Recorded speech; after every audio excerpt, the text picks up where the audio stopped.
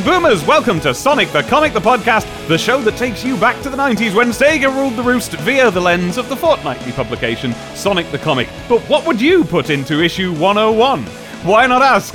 The humans who think they're in charge. I'm Dave Bulmer. My name is Chris McFeely. Yes, issue number 101, the new century of Sonic.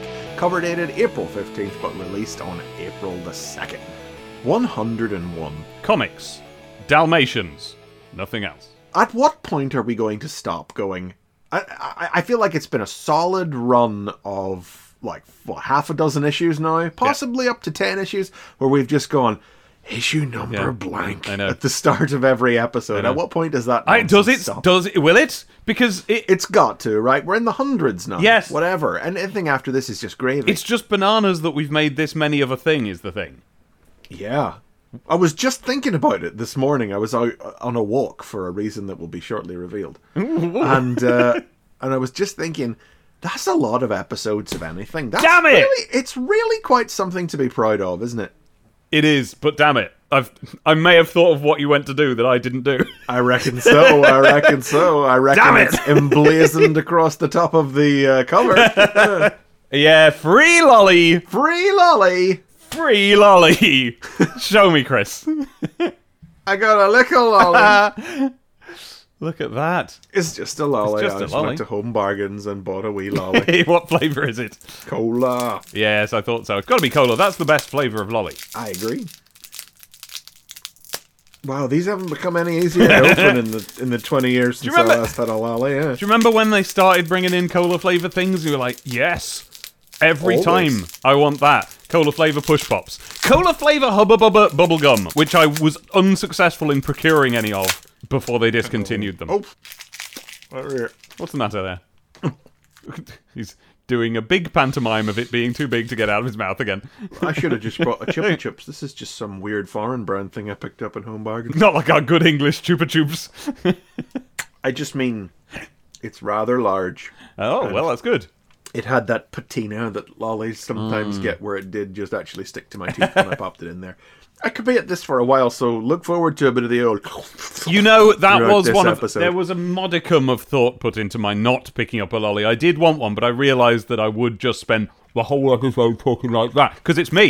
This is what it would sound like now if I lodged this in my mind. It's preposterously oversized. The thing is, you'll be through that quite quickly, because you won't just put it in your mouth and leave it there until it's gone. You'll do things to it. Well, I don't know.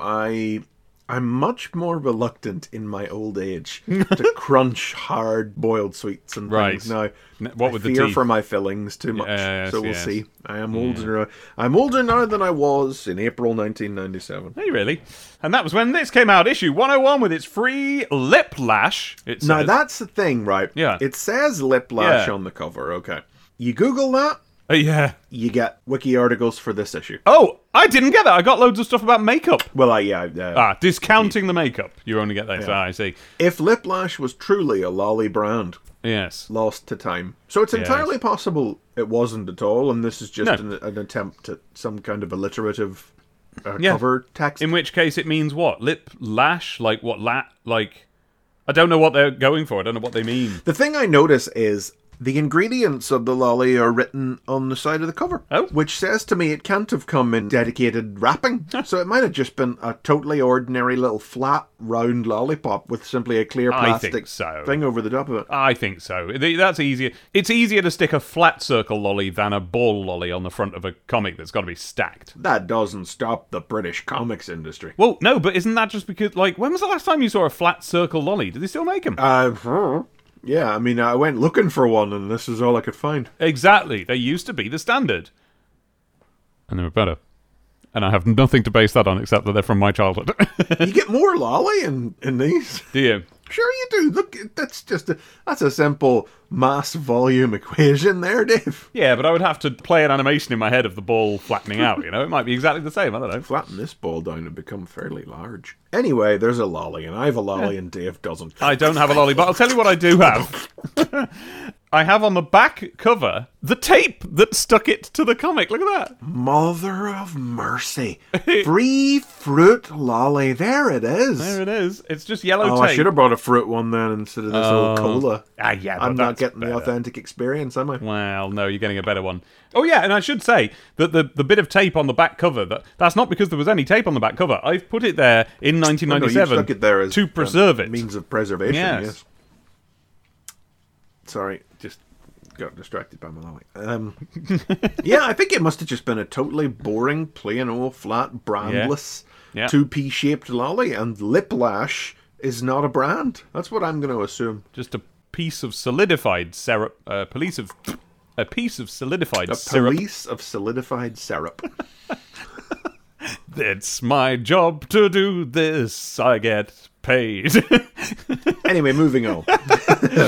It's another Richard Elson cover. Yeah. When will they end? I don't ever want them to stop. Well, no, quite. Remember the time when it never felt like we'd ever have another one again? God, yeah. But here they all are. So this one is Sonic Elson posing his little heart out, one fist forward, one fist back, legs spread wide, grimacing up into the camera as a sort of silhouette or shadow falls across him and across the landscape behind him. Yes. A silhouette of a humanoid figure, but it's all question marks. Yes, covered in question marks and little ballots going down that say vote and use your vote. Oh, no, they're not the actual ballots. They're just posters for voting. Little posters or some such. Use your vote, and then an X on it. Yes, because this cover refers to the content of the Sonic strip. Ballot boxing, it says on the cover. 'Cause This is a story about voting and choosing and politic and that. And then along the bottom banner it says, plus Sonic 3D Flicky's Island Saturn review and a Badnik pinup. Because what would an issue of STC in 1997 be without one of those? What would it be?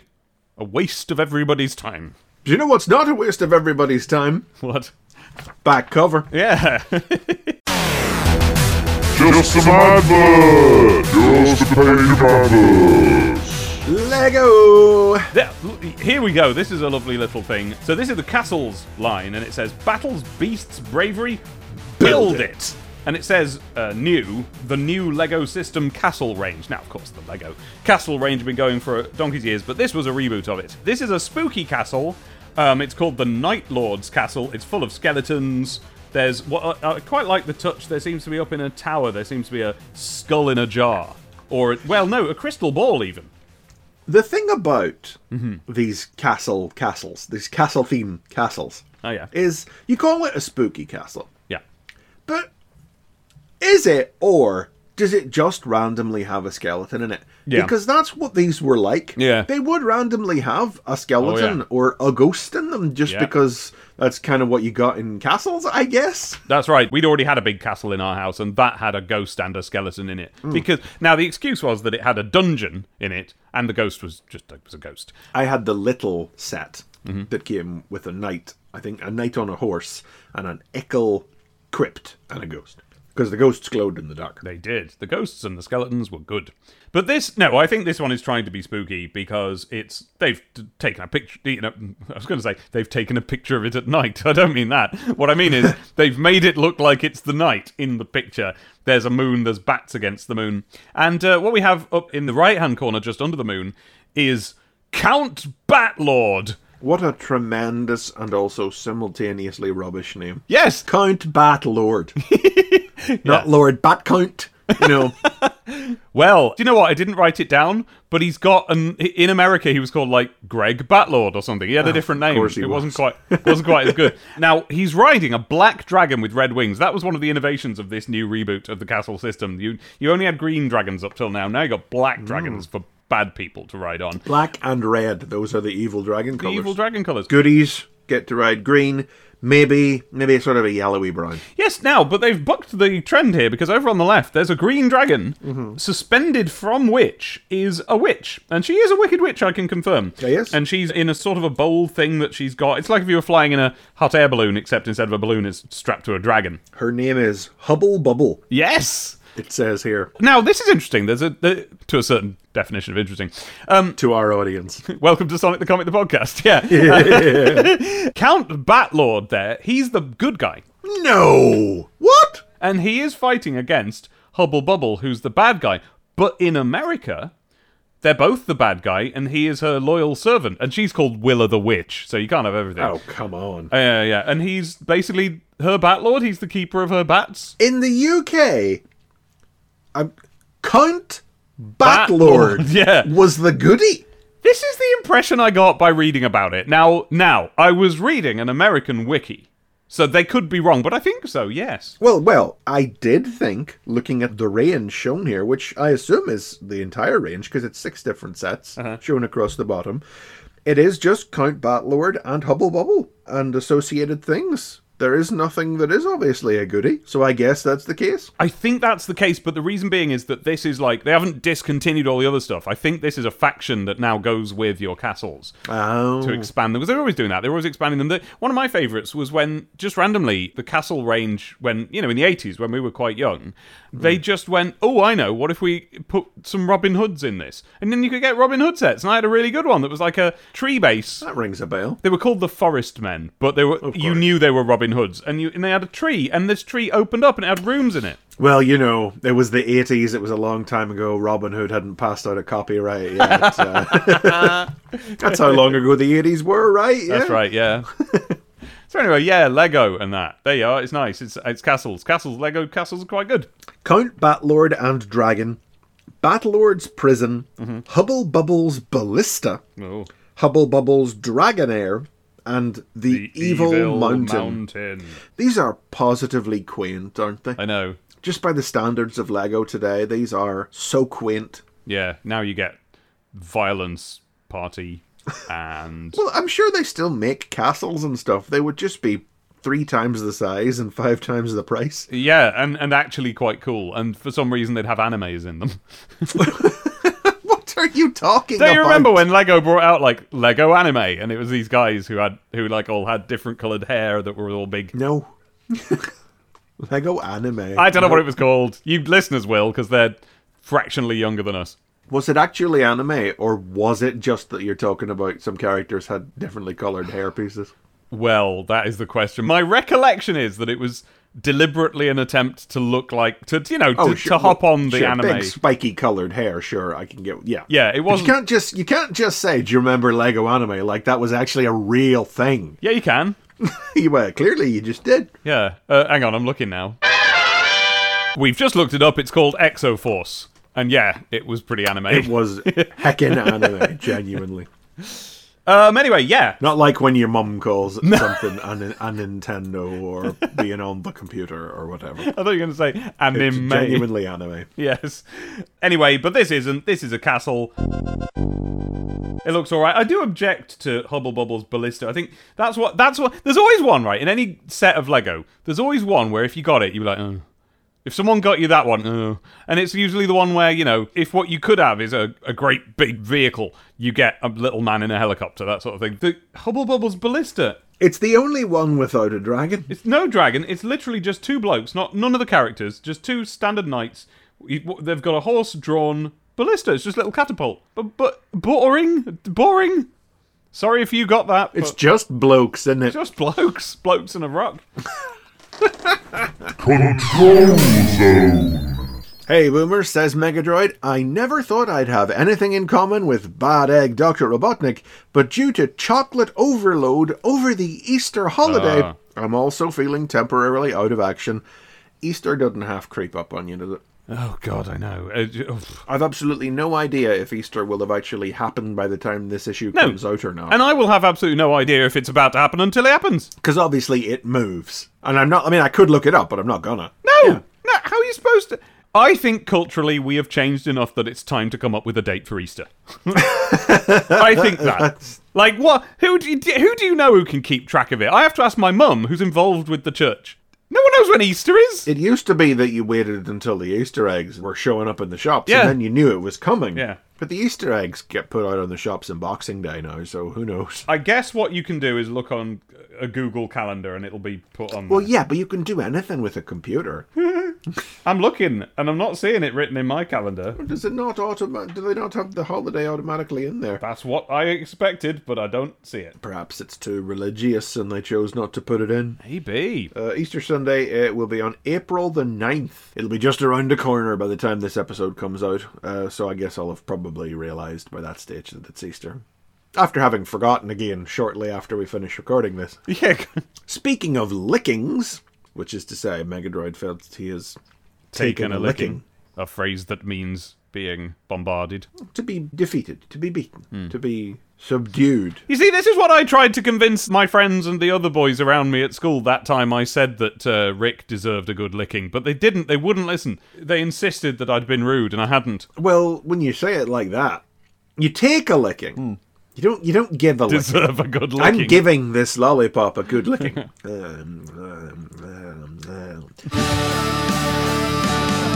But speaking of lickings, Megadroid's guess is that by now this issue's free eat is firmly lodged in your face. So try saying the following 4 words out loud.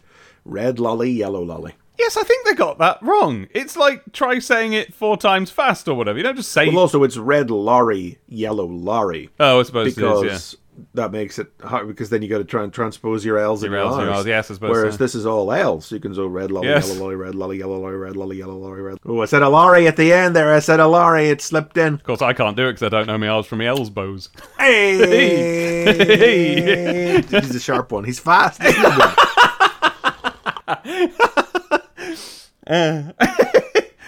Ooh, there's all tea at the bottom of this tea. I'm not going to drink that. Also guaranteed to leave you tongue-tied is this all-new story issue, together with another cracking Badnik pin-up featuring Crawlton, as if that was his first name. Crawlton Banks. Yeah. It's not unusual.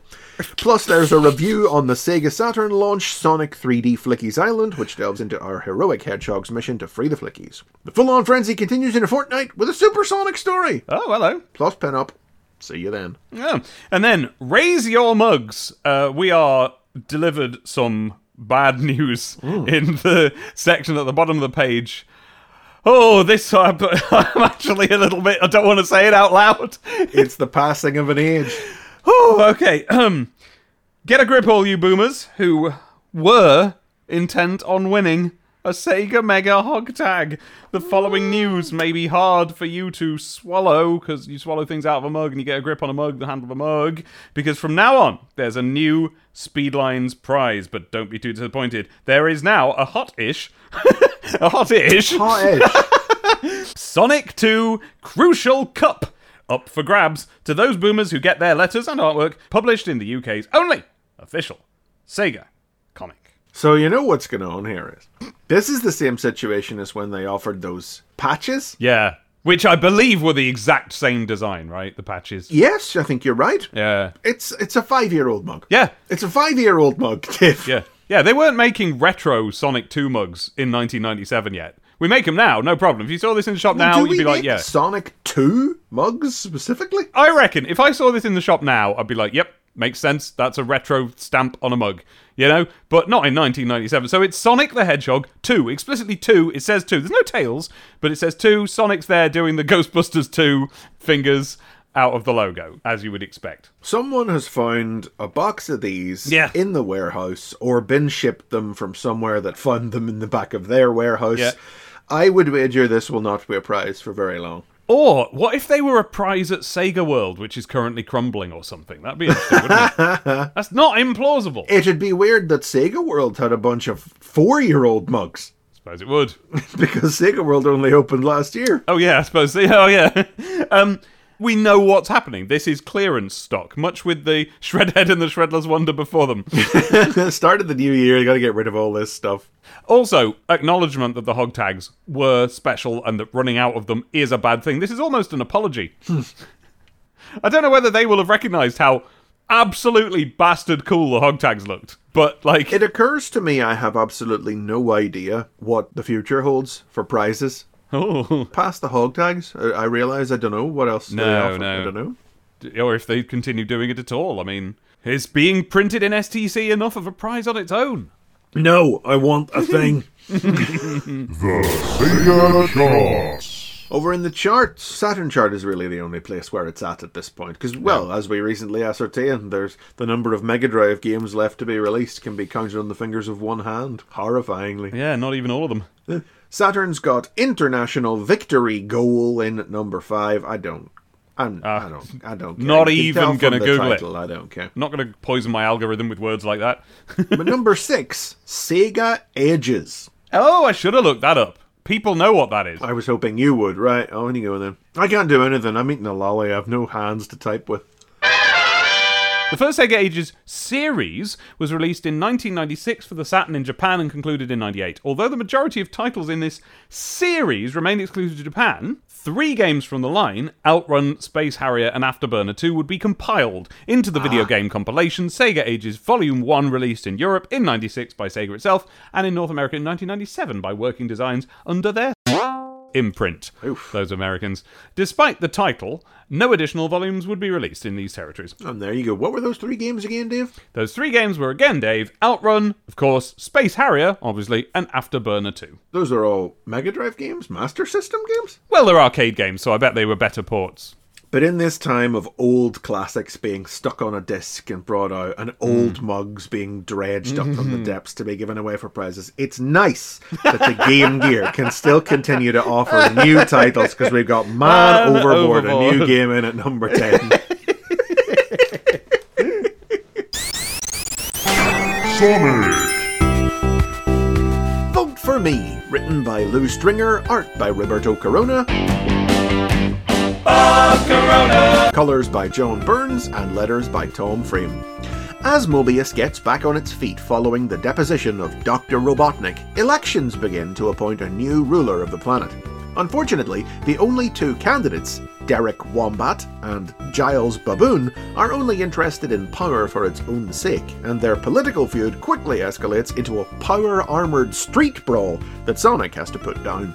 Bored and annoyed by the whole political process, Sonic proposes that Mobius shouldn't have one single ruler anymore, so the populace instead decides to appoint individual zone leaders.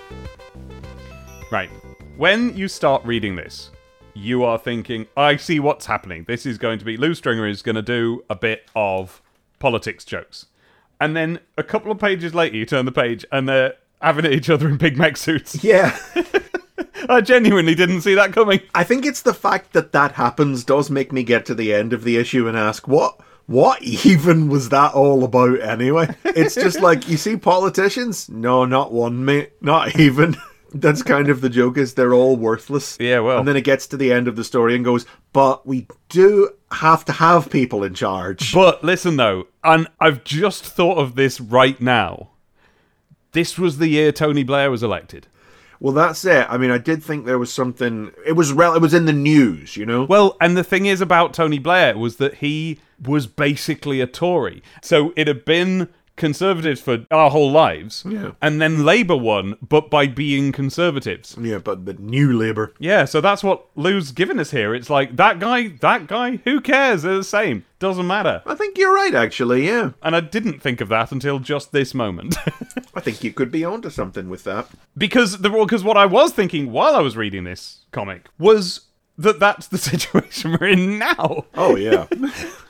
So, like, this comic actually reads now. I was thinking differently than it did then, but no, it's exactly the same as it would have done then. I mean, it does get to the end of the story, and it says, yeah, nobody voted for them, they're both as bad as the other, but the resolution of the story is, no one should have the power to rule the whole planet, just let's have rulers for each zone instead. And someone goes, well, how do we choose them then? More elections? And Sonic just makes a joke about flipping a coin, and it's like, well, no, how do you choose them? Yeah. We have to have people in charge. What's the process? If you're going to spend 7 pages making fun of it, but then go, well, no, actually.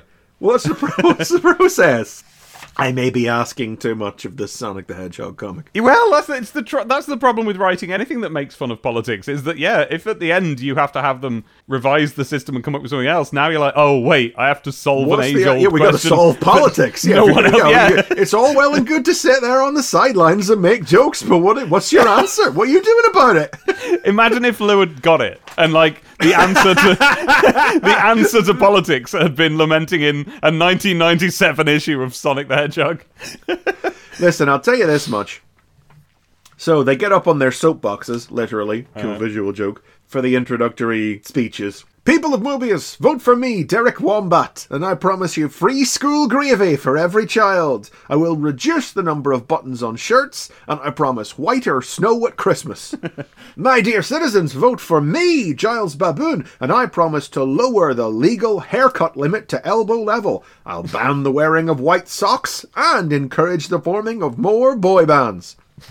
I'm voting Wombat. Yeah. Free gravy. Free gravy and snow and Christmas. And not as many boy bands. Yeah. Sign me up. Voting for Wombat, man? No, not even a hard choice. No, I know.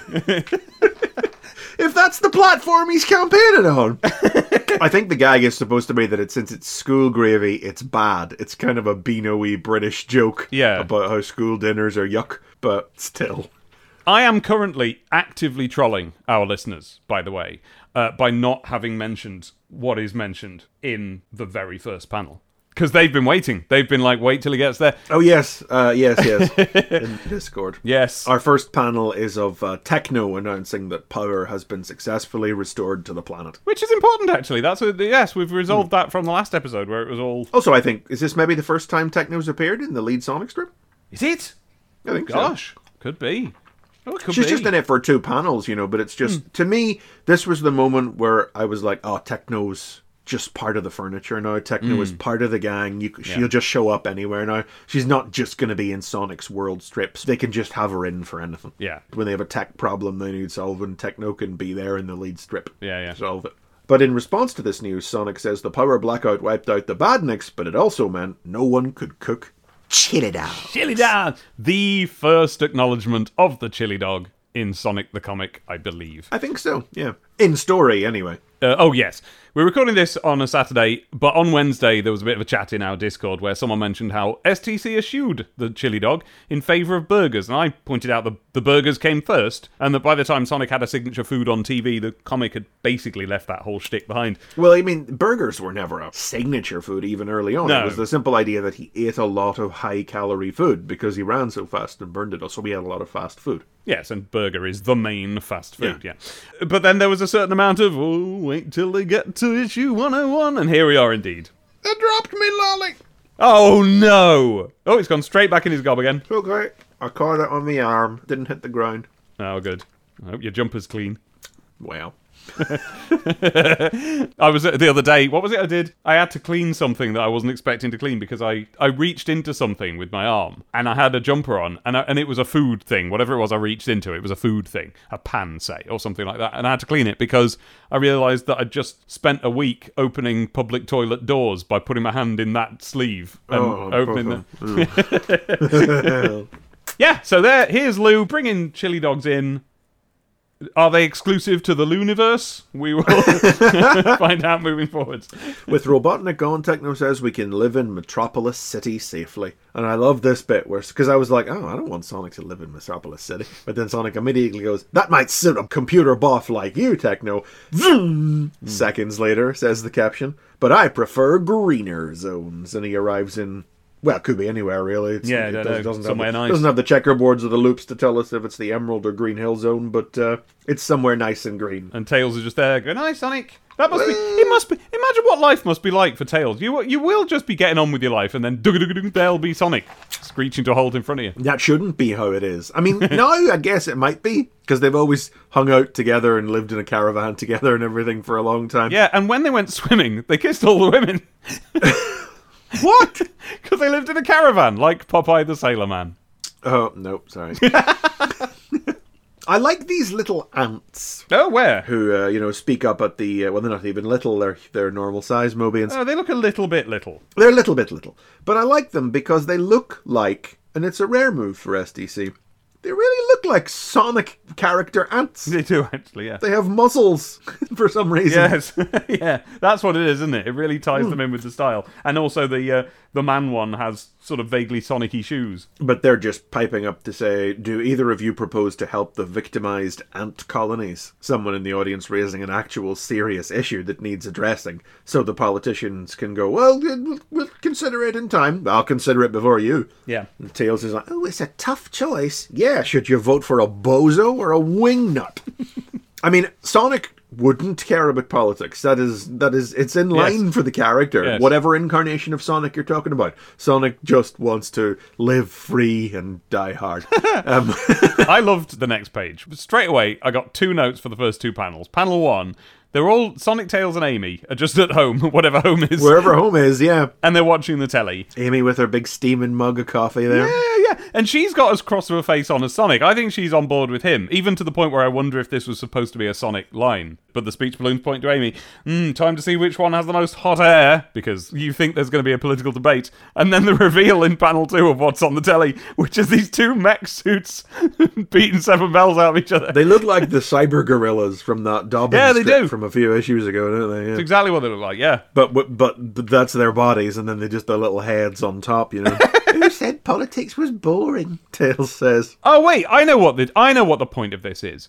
Okay, I know what the point of this is, and why we have the thing about rulers of zones and so on. It's because this is answering not the question of how do we solve politics. It's answering the question of how do we solve the fact that this is a planet that up until now was ruled by one person.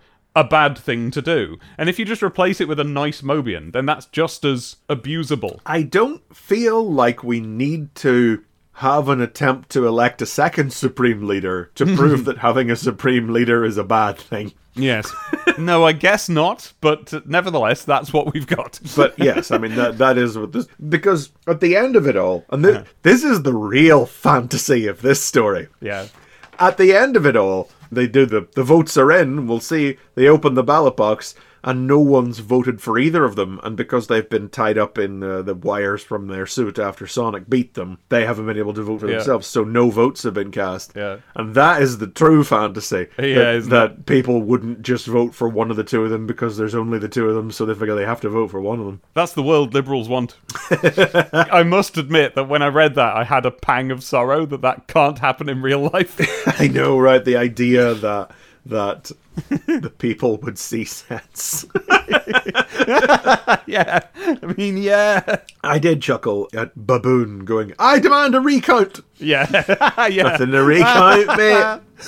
Then this bird pipes up and says there's only one leader good enough to rule Mobius, and that's Sonic. Yay! And Sonic's like, no. Thanks, but no thanks. I'm so glad. I mean, obviously there's no other way, but it was lovely to see him turn that down, you know. Because perhaps speaking as someone who installed King Sonic in the end of Mobius, which was the wrong thing to do. Well, that's it, though. I mean, I suppose as a child, you don't necessarily cotton on to the idea of one bloke in charge of the planet is a bad thing. No, because you're raised on stories about kings and stuff, so it should... and stuff like that, yeah. And stories where, you know, Planet of the Hats type stories where one planet is just an entire kingdom unto itself, so... It's not unusual at all. You do think that if Robotnik is currently the ruler of the planet, then instead it should be Sonic who should defeat him and be the ruler. Because that would be fair. You defeat the ruler of the planet in combat. Now you're the ruler of the planet. Yeah. So I guess fundamentally what Stringer is calling for here is simply proportionate representation. Yes. But you still do have to presumably have elections to elect those guys. Mm-hmm. Not that I'm saying the whole story falls apart as a consequence of it or anything. Unfortunately, it's just the only way as an adult I can look at it, you know. Sonic's really advocating for... If it wasn't Sonic himself coming up with the idea, Sonic really feels like he would favour, like, just organised anarchy. Yes, I think so. He just wants to run places. Yeah, in one and only one sense. Well, that's it then. What we must read at the end of this story is that they ask the wrong person, and that person gives a flippant throwaway answer. And it doesn't matter what Sonic the Hedgehog thinks should be the method of elections. That's true. What does he know? Yeah. He's actively not interested and doesn't want to be a part of it. Just, I don't know, how about you go f*** yourselves? I'm off. Next issue, Unnatural Disasters.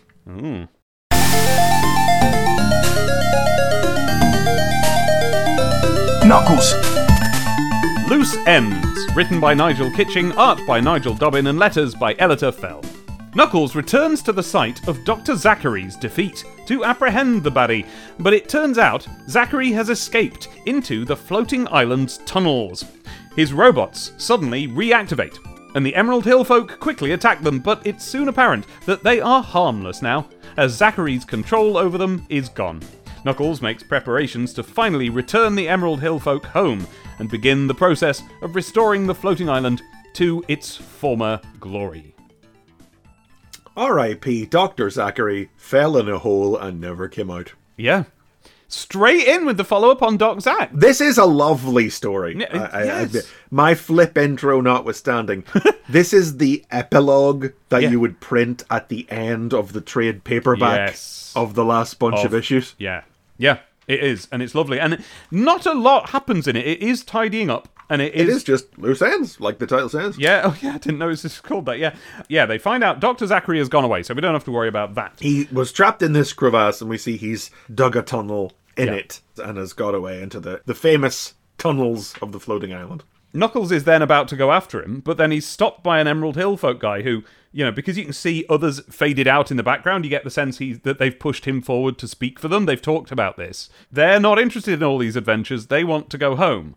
And so he's like, yeah, actually, we really appreciate you letting us hide out on the floating island, but we want to go home. And so Knuckles is, okay. And this is told to us over we've had a tall panel over on the left-hand side of the page showing Knuckles and Porker looking down into the trench. The whole right-hand side of the page is now this sequence of 5 widescreen panels, and it's difficult to see. We didn't see until just now, basically. Yeah. But across those 5 panels, the visors are slowly lighting up until the sort of swing of light that characterizes the one roving eye light they have in their eye bulb comes on, and the robots are rising up, because there are these 3 robots just standing dormant. I guess they're left over from the fight. They're just standing there because Dr. Zachary's control software went down in the EMP, so the robots weren't able to move. They're just metal statues now. They themselves were not deactivated or knocked out, just the control software was. Oh, is that right? So what we're seeing here is, after the Emerald Hill folk immediately attack the robots as soon as they see they're moving again,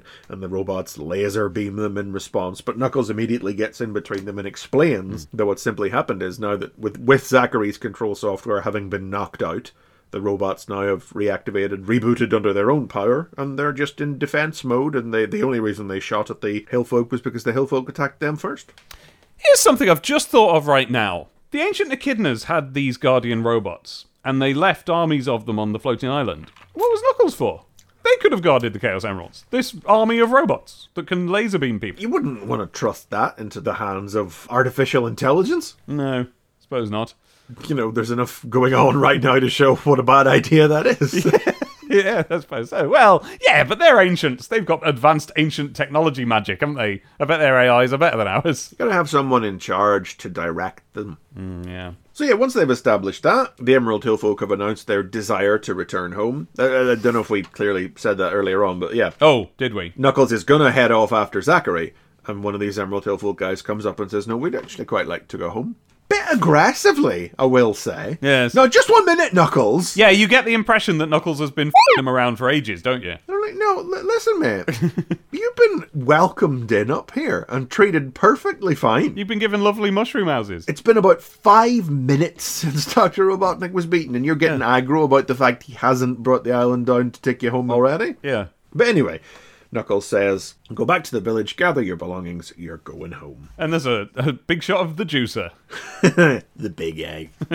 Knuckles invites Porker to go with him to the Emerald Chamber. Oh, Chris, I turned the page and got so excited and happy here because A, Emerald Chamber. I love to see those emeralds floating in the beam. B, this page is all about the treasure chest. We are capping off that. The treasure chest did matter. It does come to a head here. It's full of plans and diagrams of the floating island, and with their help, I'm going to repair the floating island to its former glory. Yeah! It's the dawning of a great new age. An age without Robotnik. And I think I'm going to enjoy it. Yes! Knuckles will return soon. Not even in the next issue. Supersonic story next issue, as we've already been told. Whatever happened to Supersonic? This is what goes in the back end of it. Of the trade paperback. You got to put this one in there. It's perfect. I now, this age, wish that had been the opening story of the issue because it's the most important one and it should follow on from the previous issue. But it's not it doesn't really work as it's really only important for Knuckles. It doesn't matter to Sonic. No, as a character, yes. It's a good capper to the Sonic story that we've had in the previous issue, but really, you'd want it on the end. Really, you want it on the end of that issue? Almost, but not quite. I think the explosion of Citadel Robotnik was the better end for the issue, actually. That was well good. I do like this little exchange while Porker and Knuckles walk into the Emerald Chamber, and Knuckles gestures around at the ruins of the place, and he says, "You might have tidied up a little while I was away." "You're kidding! I wouldn't dare touch anything in here," says Porker. I look at Porker standing there with his hands in his pockets. I know, yeah. If they just look up at the emeralds just floating there, and it's just lovely. That's really good. It's just a lovely little quiet, thoughtful moment, again, to use that word again. And just, Dobbin's got the retired energy of Porker Lewis down here. You know what I mean? He's like, and now I can be at peace. Yeah, he's just a guy now. He's not fighting anymore. He's just a guy. He's just the guy who happened to be the one who actually put Robotnik in chains. Yeah! Porker's the unsung best hero one. of it all. And now that I have finished my lolly, I think it's time we look at some more tasty treats in the half-baked zoo. Photo Zone. This is a photo zone in which 4 cakes are depicted. The return Of the cake. STC cakes. I love a bit of cake. Oh, we should have got one, shouldn't we? So we got 4 cakes. Oh yes, because this is just we should say this is just a single page graphic zone, photo zone. You normally the double page, but that's why we're able to have a review zone in a little bit. It's because the graphic zone, the picture pages, is only one page instead of a double page this issue. Yes. So the first one is from Davey Stevenson of Kirkwall Orkney, Mega Drive owner, Crayola Mini Stampers 2-pack winner. Well, it's credited to Davey Stevenson, but it should be credited, really, to Davey Stevenson's parent or guardian. Of course. Because sent in by Indeed. Davey Stevenson, is really what it's saying. Because this is Davey's 9th birthday cake. And this is a cake sitting on a bed of cake, a table of cake. It's all cake. No, I mean, I'm pretty sure that's one of those silver cardboard bases. Oh, is that what it is? Yeah. It's just that they've written just in icing on some it. icing on it, yes. I find that weird and disturbing behaviour. Yeah, you see it sometimes. Anyway, it is a very good cake of one of the early Richard Elson drawings of Knuckles, right? Yes. I mean, there's one glaring error, which is that they've used a sort of red colour. Red kind of colour, I don't know yeah. what that's all about. They've got that right. Yeah. But actually, do you know what? Now I look at it, I wonder if this is actually from the Marxio Brothers I believe Carnival it is, Night Zone actually. story. Yes, Yeah. that's the look that it has. By which time I think he was red. He was red Yes. in that, yeah. Yes. Oh well. Oh well, I guess we'll allow it. Can't win them all. But no, it's really good. It's a full-on, 3D figure of Knuckles' cake. Yes. There's a bit of ground between his feet and arms just to build out the silhouette, but otherwise, yeah, it's a fully, sculpted 3D Knuckles cake. Yes, with a little marzipan bean for a nose. Or maybe even a jelly bean. There's a bean, anyway. There's a sort of a separate nose. Over on the right, Ben Harrison's parents have done a nice square cake of Sonic standing on the checkerboard landscape of the Green Hill Zone. Yes. Rings above his head, doing the standard Sonic legs crossed, finger up pose. Yep. And 1, 2, 3, 4, 5, 6 candles plugged in at the one empty spot. Birthday. I noticed that there's also 6 rings over Sonic's head, which makes me think they should probably have stuck the candles in each of the rings, shouldn't they? Those rings are, in fact, metallic and shiny. I don't know what they're going to be made of. They do seem to be, don't they? Definitely are. I don't know what they're made of. That's Ben Harrison in Brightlingsea, Essex. And James Tweedale in Wakefield, West Yorkshire, has sent in, again, his parents have made a cake of the Sonic and Knuckles logo. Strong choice. Well, we assume parents. There's nothing ruling out the possibility that they had these professionally iced in a local bakery. Yes, you never know, do you? But it's not just the logo in an oval-shaped cake. It's actually an odd hexagonal cake. So above and below it, there's a bit of extra space. It's just white, the rest of the cake. You'd be tempted to make it black, wouldn't you? That's a lot of... I think that would look quite unappetizing, don't you? Like an all-black cake. Yeah, it's okay. And it says, "Happy birthday, James," in blue icing. And then it is just surrounded by a sea of cupcakes. Just billions. He was having a proper party with Full this on. bad boy. Yeah. Now, some children will object to the fact that almost all of the cupcakes have got blue icing on. Yeah. Some of them have got the top of an iced gem on. Some of them have got, those little jelly bits, those little jelly diamonds on. Some of them completely unadorned, not even a bit of icing at all. And a lot of children would resent those. I agree. But give them to me. I will eat an unadorned cupcake and I'll enjoy it. Well, I mean, yeah, of course you'll eat it and enjoy it, but if you stride boldly up to that table of cupcakes, are you going to pick the unadorned cupcake? That's a difficult question. No, listen. You see, no. the That's answer a difficult is no. No, you're not. No, that's a difficult question to answer because there are parameters. One, is that icing or is that buttercream? If it's buttercream, I'm obviously having one with buttercream. If it's icing, I might have one without. I really might. I'm not that into the hard kind of icing. Well, it's a cupcake, so it's probably buttercream. That does look... It's got In a very... which case, gimme. And I'll reuse a term we used recently when talking about toast, cream, and jam. It's got a very dollopy appearance. Yeah, then great, I'll have that. If I'm... Now, and here I can tell you this for certain. If it's 2 cakes ahead, I'm having one of each. I'm having a blank one and I'm having a buttercream one. Well, I would assume you get one, and then maybe you can go back for one later. Yeah. And don't worry, because obviously They're the the ones blank ones that are will gonna be be left left. to the end. I assume those are for the parents.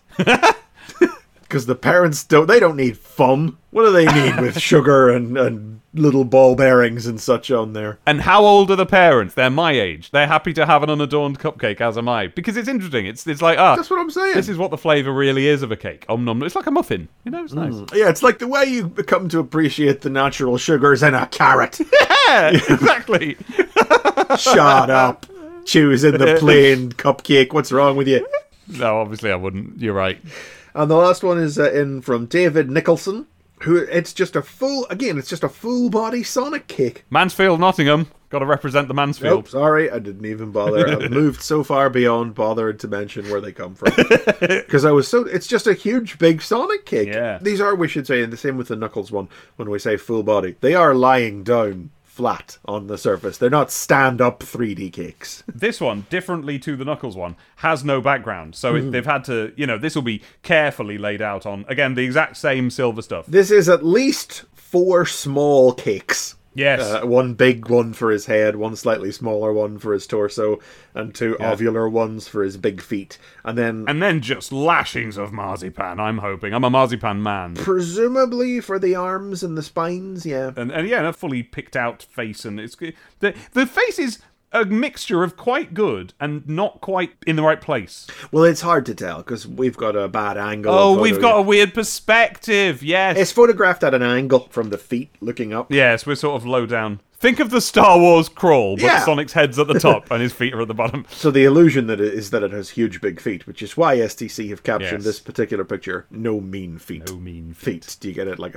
a bird's feet. There we go. The first birds like a birds of the new century. I must learn to do what the members of our Discord have done, which is to call fresh from the mind at any moment the name of the kid who wanted to see Sonic's feet. It's an important name. Oh, no, I've never managed it. No, I have to look it up every time I want to reference it. We'll have to come up with a mnemonic or something. Pin-up. Well, it's quite a dynamic one, this issue, actually. It isn't is. So this is Crawlton Badniks. What zone are they from? Mystic Cave Zone. The blue and yellow caterpillar ones with mean-looking pincers and... And they shoot out of the walls at you. Oh, so they do. But what's happened here is... So Ferren has just drawn one. As usual. Yeah. But it's in a kind of a curly stance that we might remember from that one long rockworm Pokemon guy. You know, the one, what's he called? Onyx. Onyx. Kind of a similar pose to that. But there's several of them arranged, and they've flipped some of them. And that does give them the effect of sort of wriggling at speed towards you as a group. So I'm giving them points for this one. And there's a lovely big colourful, various shades of pink speed line background with little starbursts dotted around it. All very primitive stuff, but Yeah, I mean, but- it beats the crap out of a 3/4 view pasted multiple times over a plain white background. They've done the exact trick that I did for our recent cover art of Cleopatra coming at you by putting the speed lines on, and that creates the illusion of movement. That it was coming at you. Coming at you. Coming at you. Like Cleopatra. So yeah, there we are. That's alright, that one. That's alright, that one. They're becoming more innovative with these, and it does make me a little curious to see what they can possibly come up with to make them more interesting next. There can't be that many of them left. How many did Ferren draw? It does feel like I can't believe there will be any Sonic 3 Badnik pinups. Yeah. Because we're thinking that these pieces of art were made for the Badnik spotter cards that never happened. I think so. And I have a further think as well. I think what happened is that when the Badnik spotter cards were going to come out, they said, Ferren, start drawing Badniks. We'll tell you when to stop. And they forgot. So he's Maybe. still drawing them now, and they were like, oh no, quick, make them pinups. Legend says he's still drawing them now. So yeah, that's the pin-up. The cake photos on the back of one side of it, and then as there's becoming a recurring thing, and I think will be pretty standard going forward. I think I've said that before, but just no harm in restating it. On the other reverse is the ad for next issue, which we'll come back to at the end of the episode. But speaking of going back, Hey, Dave, hey. take us back. Take us back to 1997. I have a bad case of diarrhea. I have a bad case of diarrhea.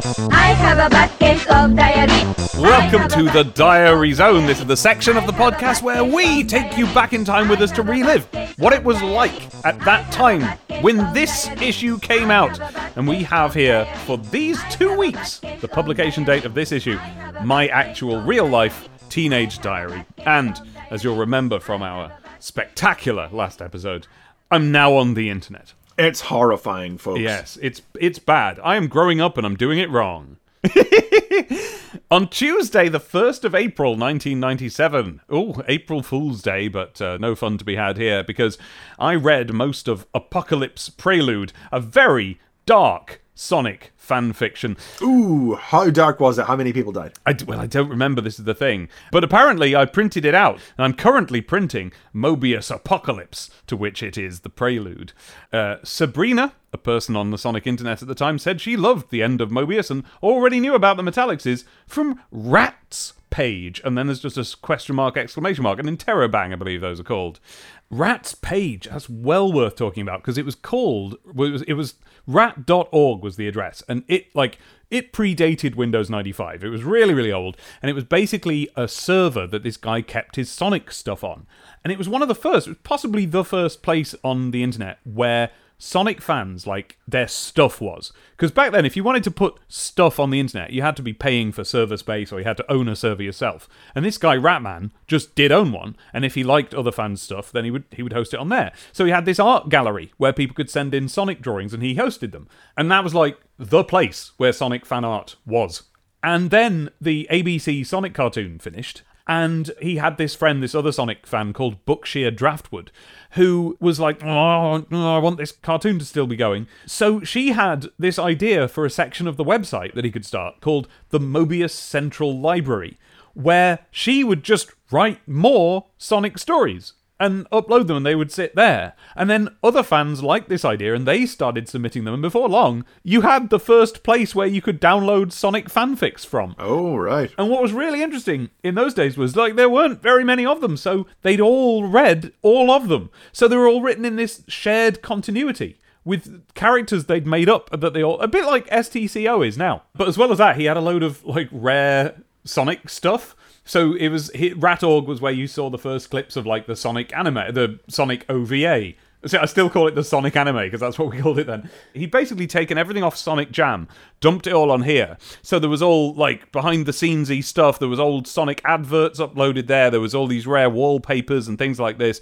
And every Sonic website at the time, on the whole Sonic web ring, linked back to rat.org. Basically, the whole Sonic web ring was just, like, Windows onto this one guy's server.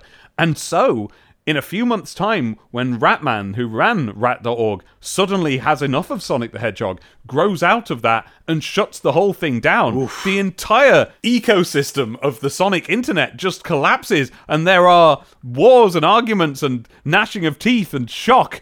And if I remember correctly, the reason it happened was because of Sega executives. I already mentioned the Sonic fan art gallery. Well, naturally and inevitably, somebody was sending in pictures of a sexual nature, and Sega got involved, and they emailed Ratman and were like, no, you got to take this stuff down, and you got to try and get permission for even to just have normal fan art, because of course in those days corporations didn't know what to do about the internet and fan art. It was a whole new idea. So Ratman, in response to the rude images and taking those down, and the fact that people were submitting, like, not just pictures of Sonic and Tails, but other foxes that they designed, and it kind of was starting to become just this furry gallery. So he decided, okay, we're having a new direction for this, and he called it the Squeaky Clean Furry Archive. And at some point around then, he was like, in fact, you know what? I'm not even having any Sonic stuff. And he took... the first sign of him retreating from Sonic fandom was that he took all the Sonic art off, and it was just this furry gallery. And then when it all went, and there was no more Sonic there, he renamed the Squeaky Clean Furry Archive to, and some listeners will recognise this, I don't know if you will, Chris, or not, it becomes YERF, which for the longest time was the furry art website. Okay. If you remember what DeviantArt was like when it was DeviantArt, YERF was that before DeviantArt and just for furries. And they had a big culling of the Sonic art, and so over in our neck of the woods, there was a lot of like, oh no, they took all the Sonic art. It was, for the longest time, a very big deal. Furries listening will probably have heard of it.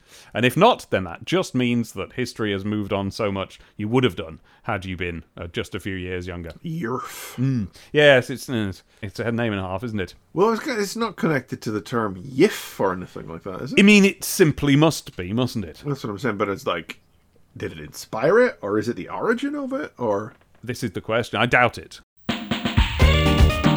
I looked this up. It's interesting. Yeah, we're doing this. Here's some furry history. So, before it became its own thing with its own culture, furry fandom was just like a few people who were into things like Disney's Robin Hood and Looney Tunes and stuff, and they thought that animal characters were pretty demonstrably a good basis for cartoons, and they would watch them, and they would draw their own ones, and they would submit them to what we would now call fanzines that got sold or handed out at whatever nerdy conventions there were.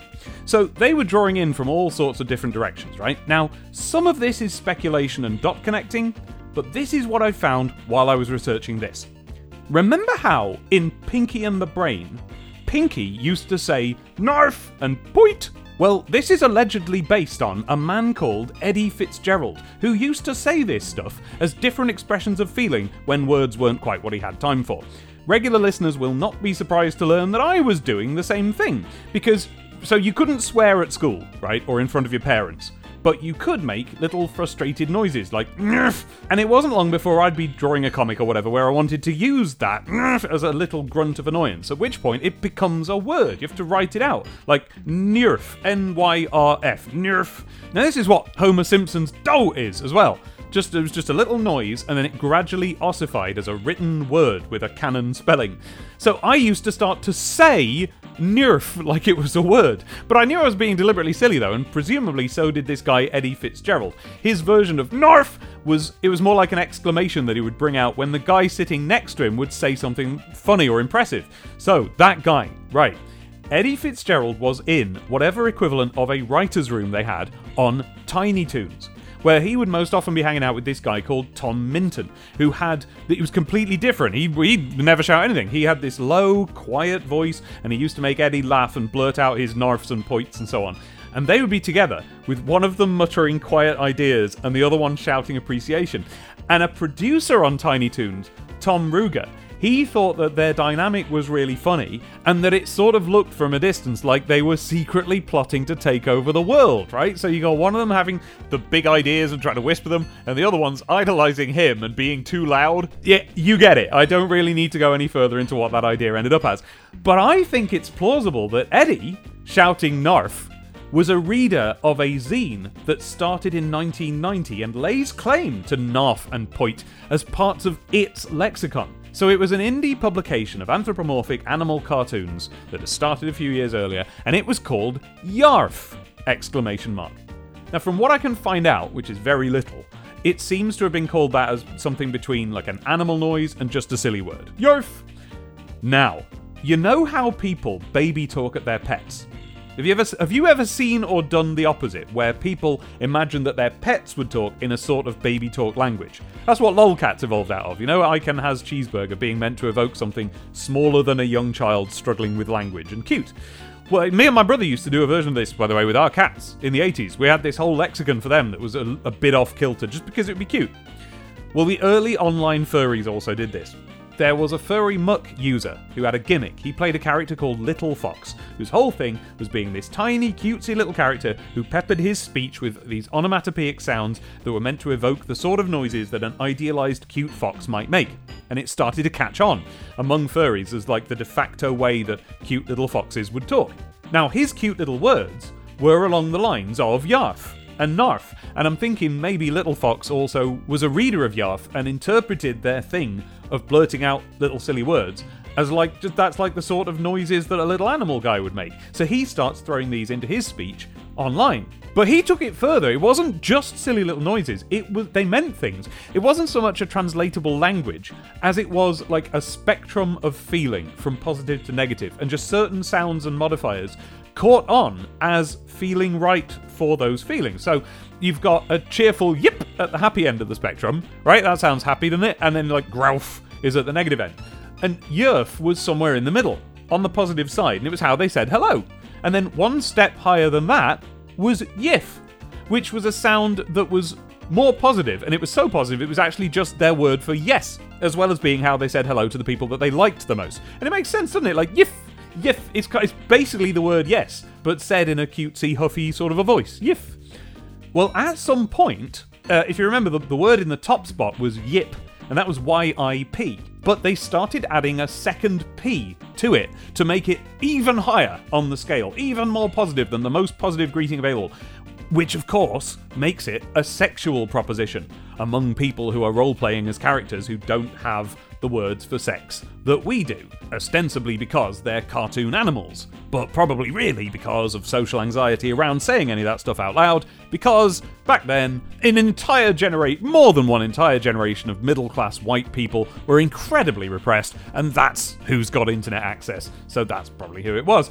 And then just by the process of all of this seeping out of its original confines and blurring as it spread further away, yip and yif blended together, and yif and all of the rest of it fell away, and it was just yif was just left as this furry sex word. And that particular blend of repression and sexuality and cutesiness is why they found it perfectly lovely, and a naughty's generation of internet goons with their own problems found it very disturbing, and everybody got into a great big fight. So there you go, now you know. Someone, to continue with our discussion of the 1st of April, someone sent me a story about Sonic becoming a vampire. A werehog. In which he does something to Tails that's a bit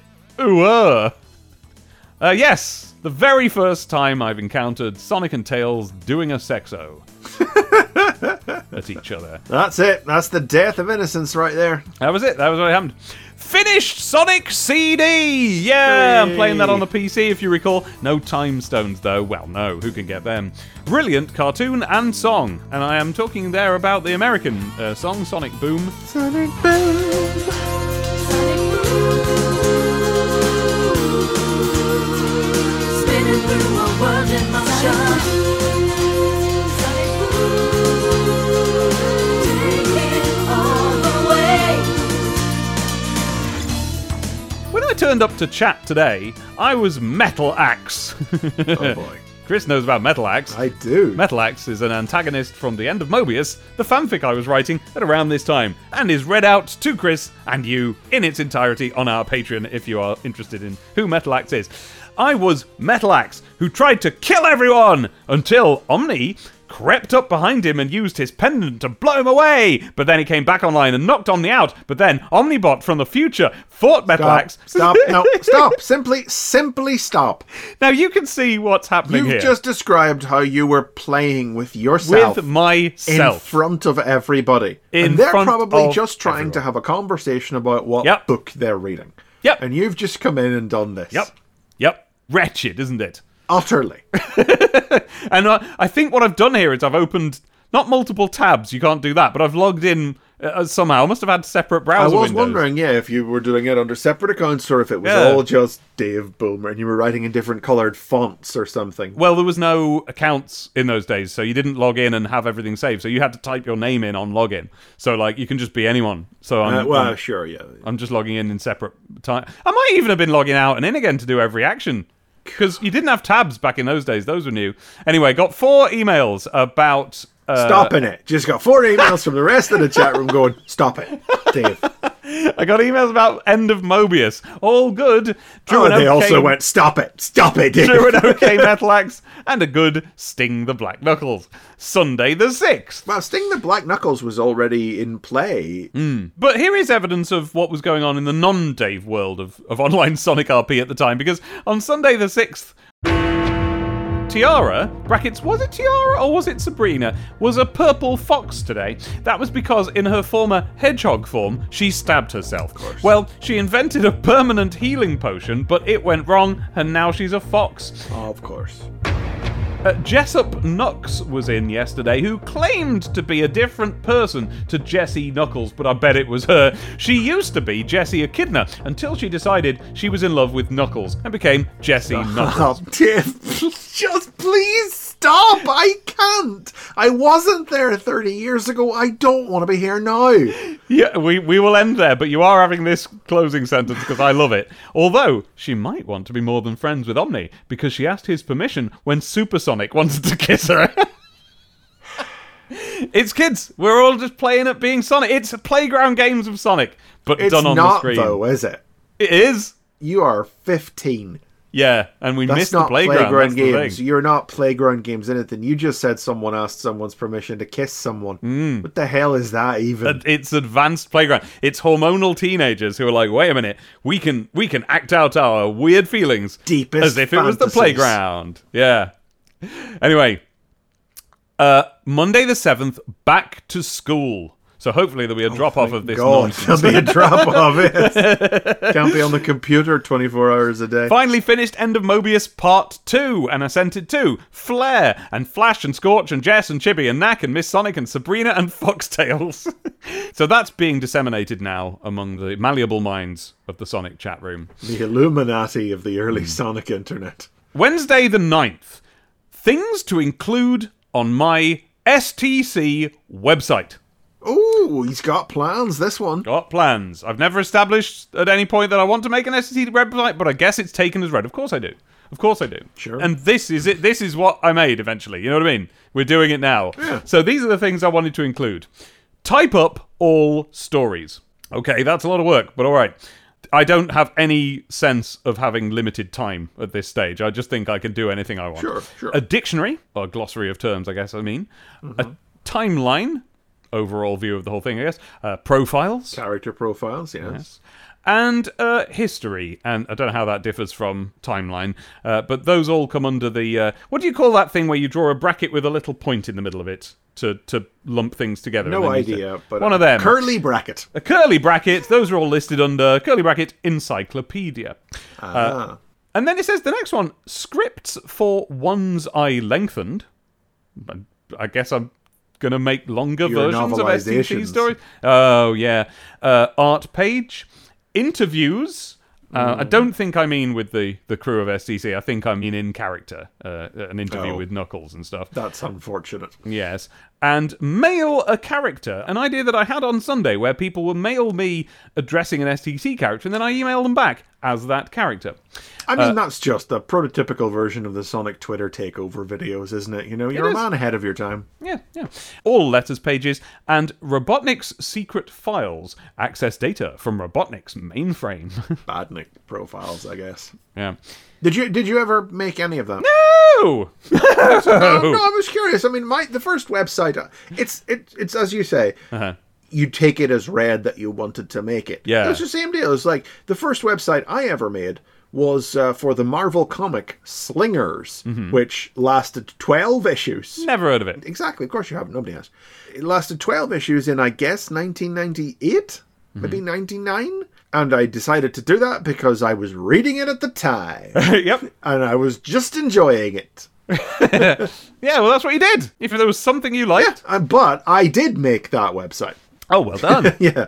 Oh, I never found out how. Angel Fire, baby. Learned a little bit of HTML and away I went. Whoa. Then I did eventually do my Digimon website, but that was in, I guess, 2000. Yeah, 2000 sounds about right. 2000, 2001 maybe.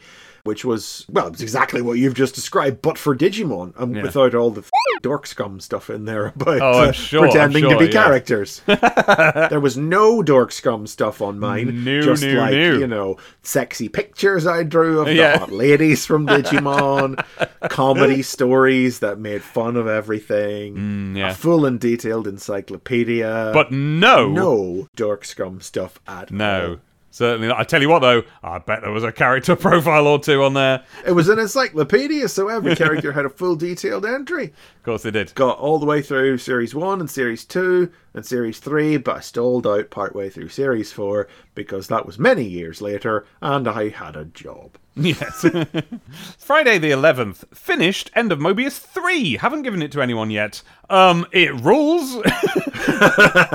Robotnik actually gets roboticized, but being self-aware, he loves it.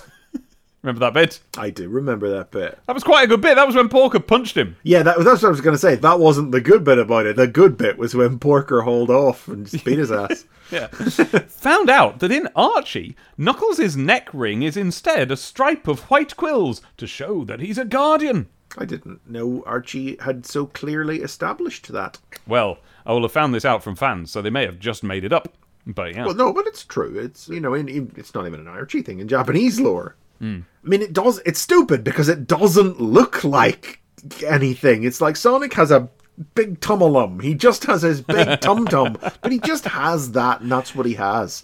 And, you know, they come out with that about how Sonic's circular stomach is the sun, so Knuckles has a little moon around his neck, and it's like... What? No. Yes, absolute 100% true. That is a genuine Japanese trivia factoid, alleged intended character design point. I'll completely agree that. I mean, I do believe that the moon thing is because of those bears. Like, they do that. There's a Pokemon with that, isn't there?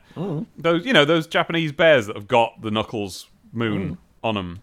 I can believe that. But Sonic's tummy was never the sun. Don't be silly. Well, I'm just reciting. Yeah. No, he had a crescent. I'm not attacking you. I'm not shooting the messenger. So, I know, but it feels like it. I apologise. No, and it's like, it doesn't, but like, why would any kind of chest or stomach, because all Sonic, that thing on Sonic's stomach is just the differently coloured underbelly of the animal. Of an animal. That's why it's there. Doesn't make any sense that Knuckles would have a differently coloured underbelly that would be entirely confined to a small moon shape at the base of his neck. But I may be ranting. Yeah. Monday the 14th. Finished part 4 of The End of Mobius. Good God, you are pounding these out. I know! No wonder they're so bad. I'm sailing through them, aren't I? 'Cause I'm so excited. You smashed this out in a way. I'm vaguely affronted, honestly. The way the legend of the creation of this story was recounted and recounted in the 2 years, I will remind you, that I had to listen to you read this story out, and about how you wrote it whenever 3 years earlier, and then you redrafted it and rebuilt it, and it turns out you banged it out in a week, and I'm genuinely a little furious. Well, so what it'll have been is 94 written on paper, 94 written on Amiga, 97 Amiga disc copied across and brought up and just like rewritten because it was all badly formatted. I couldn't just copy paste, so I had to type it again. Sure, but we know from looking back that it was completely restructured for this 1997 retelling. Yeah, I think so, Stuff that you talk about being in the early parts of the story, and I Yeah. can't remember if it was in past diary zones or if it was on the Patreon at this point. The order was wholly different. There were ideas that didn't come in till the last part That's right, yeah. of the finished version that were in play from very early on in the Yeah. previous draft.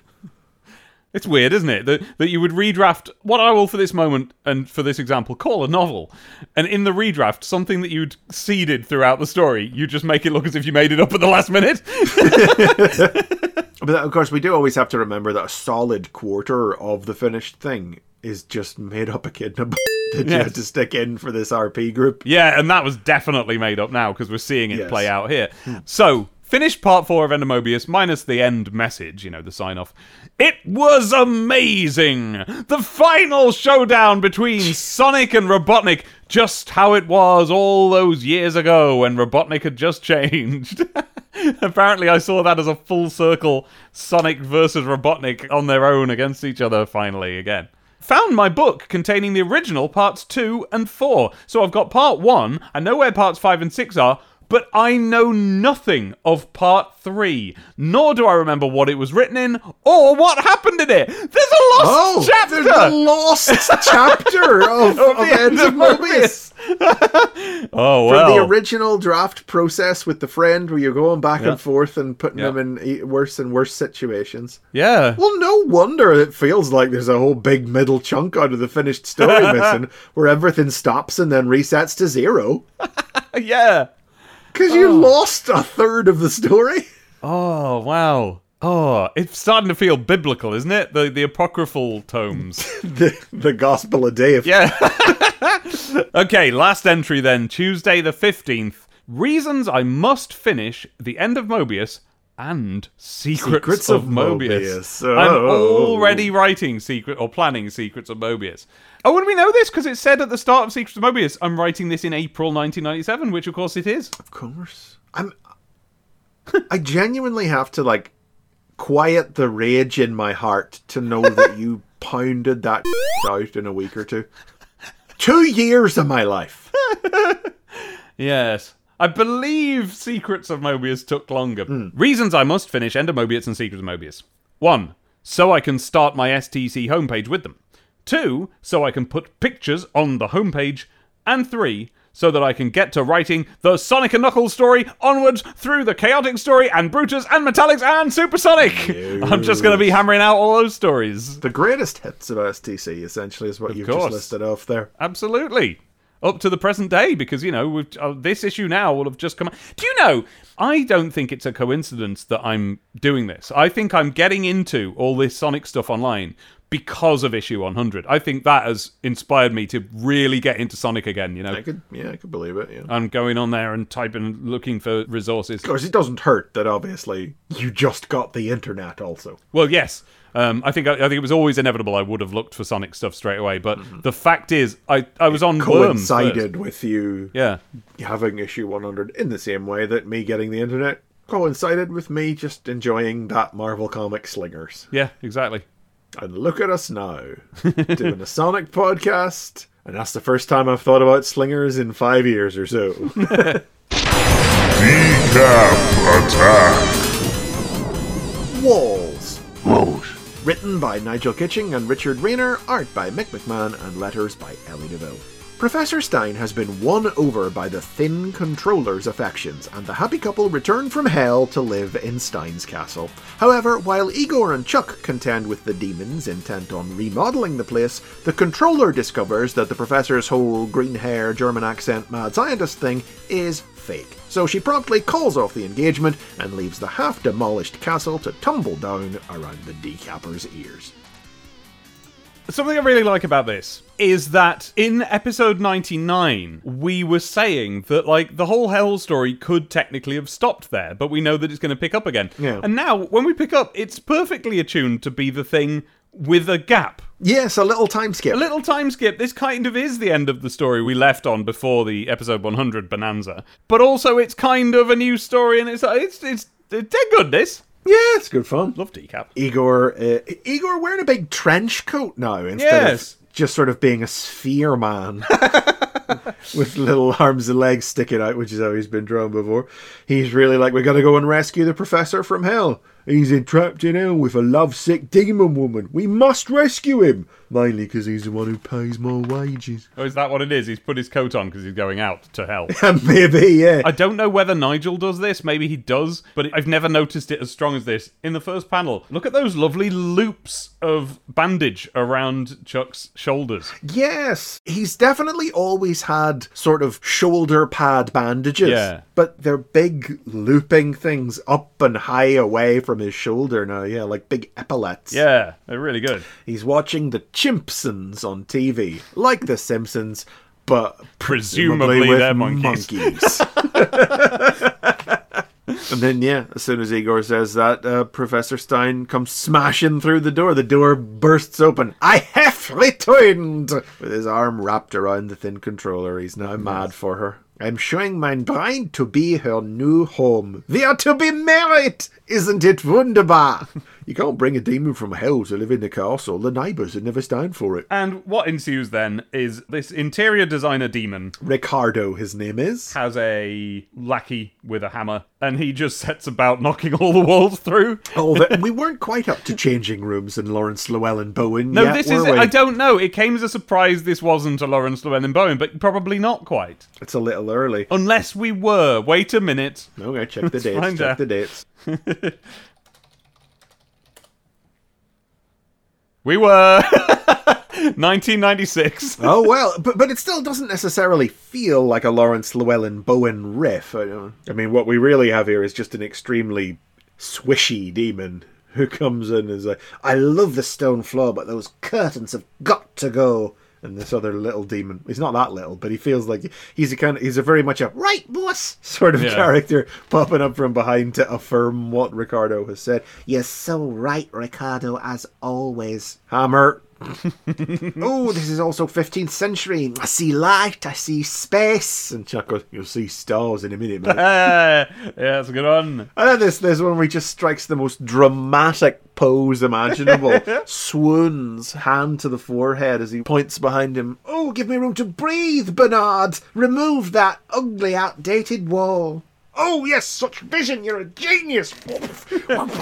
And talking about the most extreme poses ever, this guy does the most extreme swinging back of the hammer to be about to hit the wall. And Clark's stuck in the head. It's good.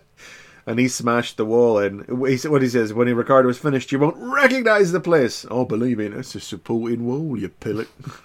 Then he smashes up the wall, and then just in the background, he's just doing himself, might as well do this wall too. He's just knocking the castle down. It's really good.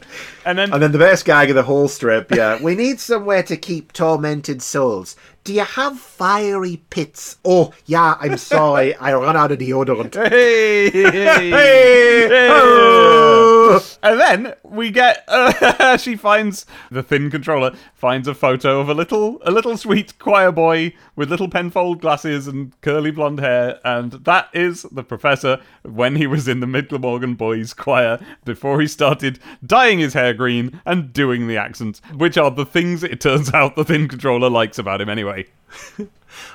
Where is Glamorgan? It's in South Wales. Because we did know Professor came from Wales. But also, do you remember Nanny poisoned half the Mid Glamorgan Light Operatic Society? Yeah, there's...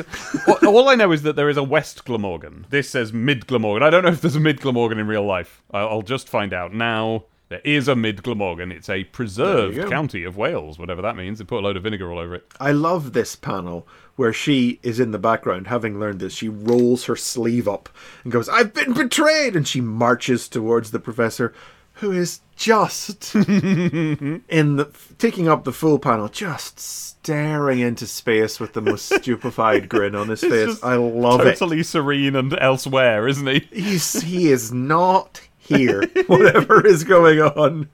And she just punches him, says he's lied to her. Can't marry an ex-choir boy. What would Daddy say? You see, I don't know about that. I think that would be the perfect way for a hell demon to rebel against Daddy. Well, she obviously doesn't feel the need to rebel. Clearly not. Then they leave anyway, and we see that the entire... Oh my god, the reveal of the castle. It got... I had decided, I had opted once again to read this in a public place. I had taken it with me to the cafe, and I was reading it, and I did a full-on laugh out loud in public when I saw this. Where it is revealed, as we pull out in the first panel of the last page, that all the walls of the lowest level of the castle have been knocked out, and the entire castle is held up by one single central stone pillar. It's absolutely brilliant. The only thing left standing is great. It's just a big, wide castle wobbling on a stick with this gap between it and the floor. It's brilliant. And then, of course, Of course. Chuck leans on the pillar, and the castle collapses around everybody. Yeah, and and Mick hasn't just drawn that he leans on it and the pillar falls over. It's like the piece he's leaning on comes out like a... Just very neatly, Yeah, that one stone shoots like out. a Jenga block. Yes, and then the whole thing is just going to fall down. Conceivably, if it falls down correctly, it could just go one down and they'd be fine.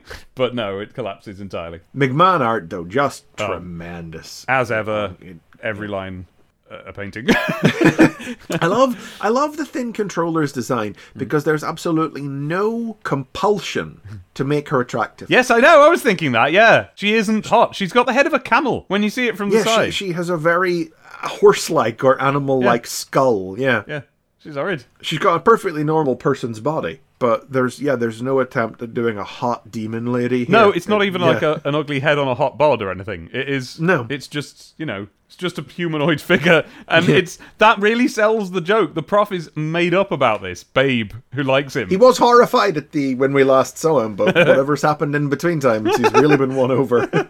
Oh yeah, I forgot about that. I have returned. Arm around her, arm swung wide. He's loving it. Feel a little sorry for him, honestly. I know, yeah. Because it's that one panel where he's just like, it doesn't work in an audio medium. You simply have to go and look this one particular strip up. Yeah. He's like looking around at the whole castle being demolished, and it's like he's seeing his new life begin, and he loves it. Yeah. Was? After she punches him in the face. But. Oh, I was so distracted by the castle reveal panel that I didn't spot Igor's brilliant big round face on the next panel. Look at that! Look how good that is! Don't lean on it! That's really funny. And that's it. Next issue, Life with the Snagsbys? Question mark. No clue as to what that means. Don't know. Do not know. Well, presumably, and I'm purely guessing here, the castle has been demolished, so maybe they gotta go and move in with the neighbours. Yes! Oh, I'm looking forward to that. And the Snagsbys will probably just be a nice, very ordinary couple. Yeah, that's going to be some full-on Addams Family stuff where it's the local conservatives are weirded out by them. Yeah, we are very sorry for the imposition, but would you mind putting us up for a couple of weeks? Something like that. Yeah. It's just jokes, Tim. Review Zone! Review Zone! Sonic 3D Flicky's Island, now on the Saturn. Again. Absolutely. You would think they would find something new and or different to say about it. Yeah, but I love this. I like this. It starts, stand by for the beginning of yet another Games War. Sonic 3D Flicky's Island is being launched 2 weeks before that crafty plumber debuts with his new 3D game. Indeed, it may have inspired Sega to be... It's going to be a Games War, is it?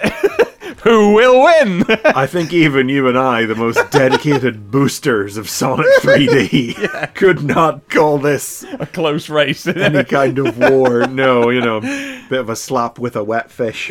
Yeah, exactly. But then otherwise, it's I had, because once again they use that phrase. Chris Jones did this review. Uses that phrase once again that says the flickies are the rabbits and birds. Oh yeah, which we recognized from the last review. Had to crack out the previous review just to make sure this wasn't reprinted wholesale. But no, he basically just snatched a few choice phrases out of the old review, rewrote them slightly, and he's done a boner, is what he's done. What do you do to a boner in the old days? Do you drop a boner? I know what I do to a boner these days, sure, but I am 40. Yeah. No, he's dropped a clanger anyway. I believe you make one. Make one is what you were looking for there. Right.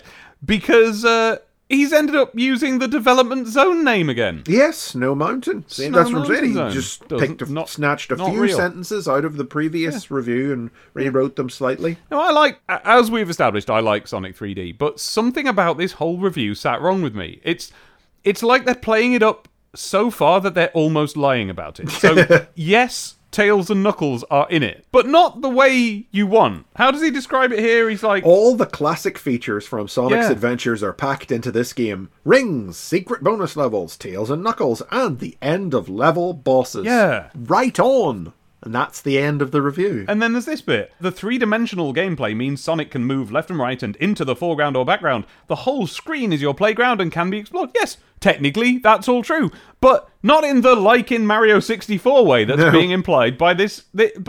I don't expect Sonic the Comic, an official Sega product, to explicitly admit that this game only exists on the Saturn to plug the hole left by the failure to even leave the dev kits of the actual 3D Sonic that was meant to go up against Mario 64. But this just feels a bit like complicitness in the slightly ugly fib that Saturn Sonic 3D sort of was-ish. Get a load of the kerning on the cover image they have there. Sonic 3D, flicky, silent. What the f***? Yeah, I know, right? This is what appears to be a scan of the cover of the game. It's the black background, Sonic 3D, the Sonic 3D logo, Sega Saturn down the left, and then under it, FLICKIE space S apostrophe island. That is really weird.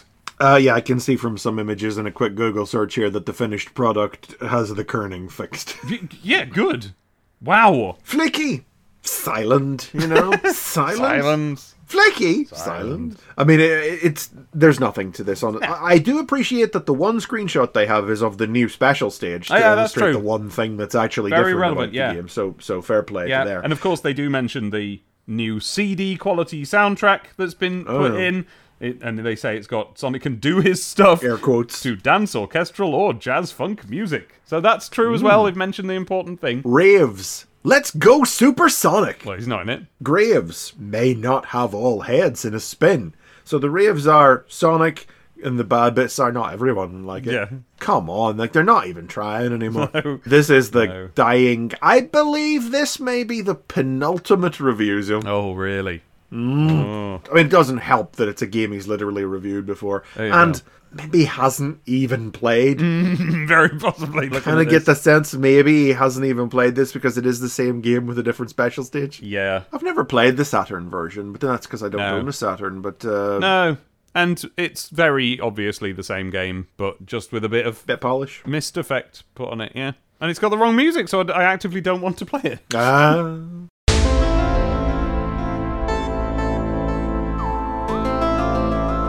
Sonic's World. Invasion of the Veg Heads, Part 1. Written by Lou Stringer, art by Andy Pritchett, and letters by Ellie DeVille.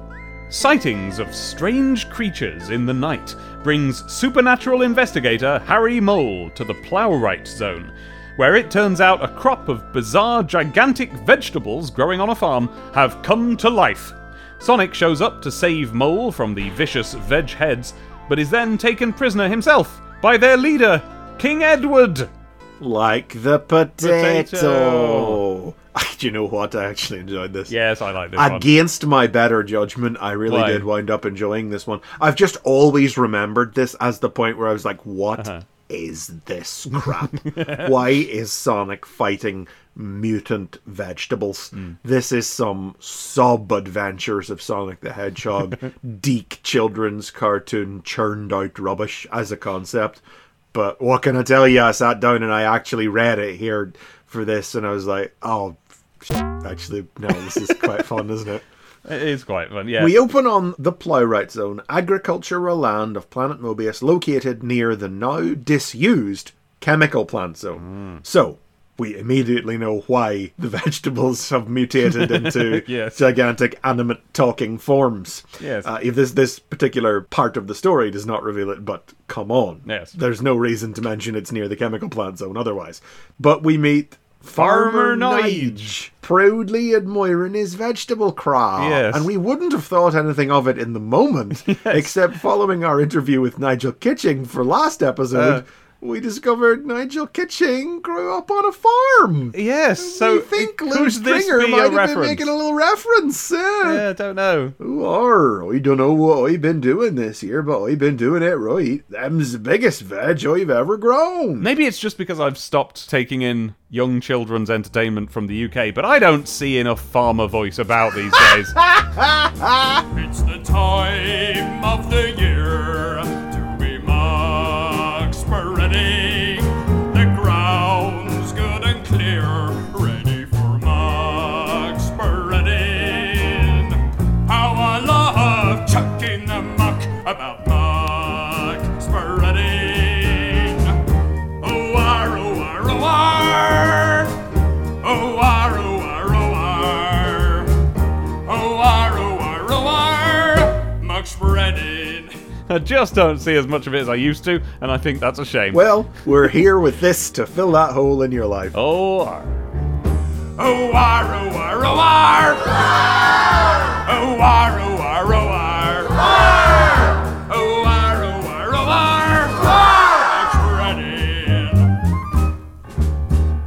war. We be in for a fair old chance of winning a prize for the size of me onions this harvest. Careful now, don't go too far into the piratey well, that's direction. it. Yes, listeners, farmer voice is indeed very similar to pirate voice. Do you know why? It's because it's West Country and It's West Country, but and then you can get on the boats and go off and be a pirate. That's why. You just gotta play it careful. You know, there's a very tremendous difference between I don't know what I've been doing, but I've been doing it right. And there's a whole other kind of quality you have to throw on top to get pirates out of it. But if you lean into your R's too much, that way lies madness, doesn't it? Yeah, madness. That's what you lean into with the farmers, man. And they still do say "r." Ooh-ar. That's right. Yeah. But anyway, enough of such nonsense. So yeah, then some little baby sheep see an evil onion or something prowling the streets that night. Yeah. We only see it in silhouette, and the implication is that it's Yes. a grey alien, isn't it? Because we just Yes. see its long fingers and its big oval head. And then the next morning, the sheep's their names are Wallace and Doris. Actually, I've only just clocked it now. Oh, look at their eyes. I've only just clocked it because they have these little black beady button eyes whenever they peep out the window or maybe the door at night and see the shadow and they scream. But then we cut to the panel of them the next morning with their huge glassy stares. Traumatized they are, the winds. My little lamb saw something last night, something weird. Rubbish, they're making it up. And then she goes, my Wallace and Doris don't tell fibs.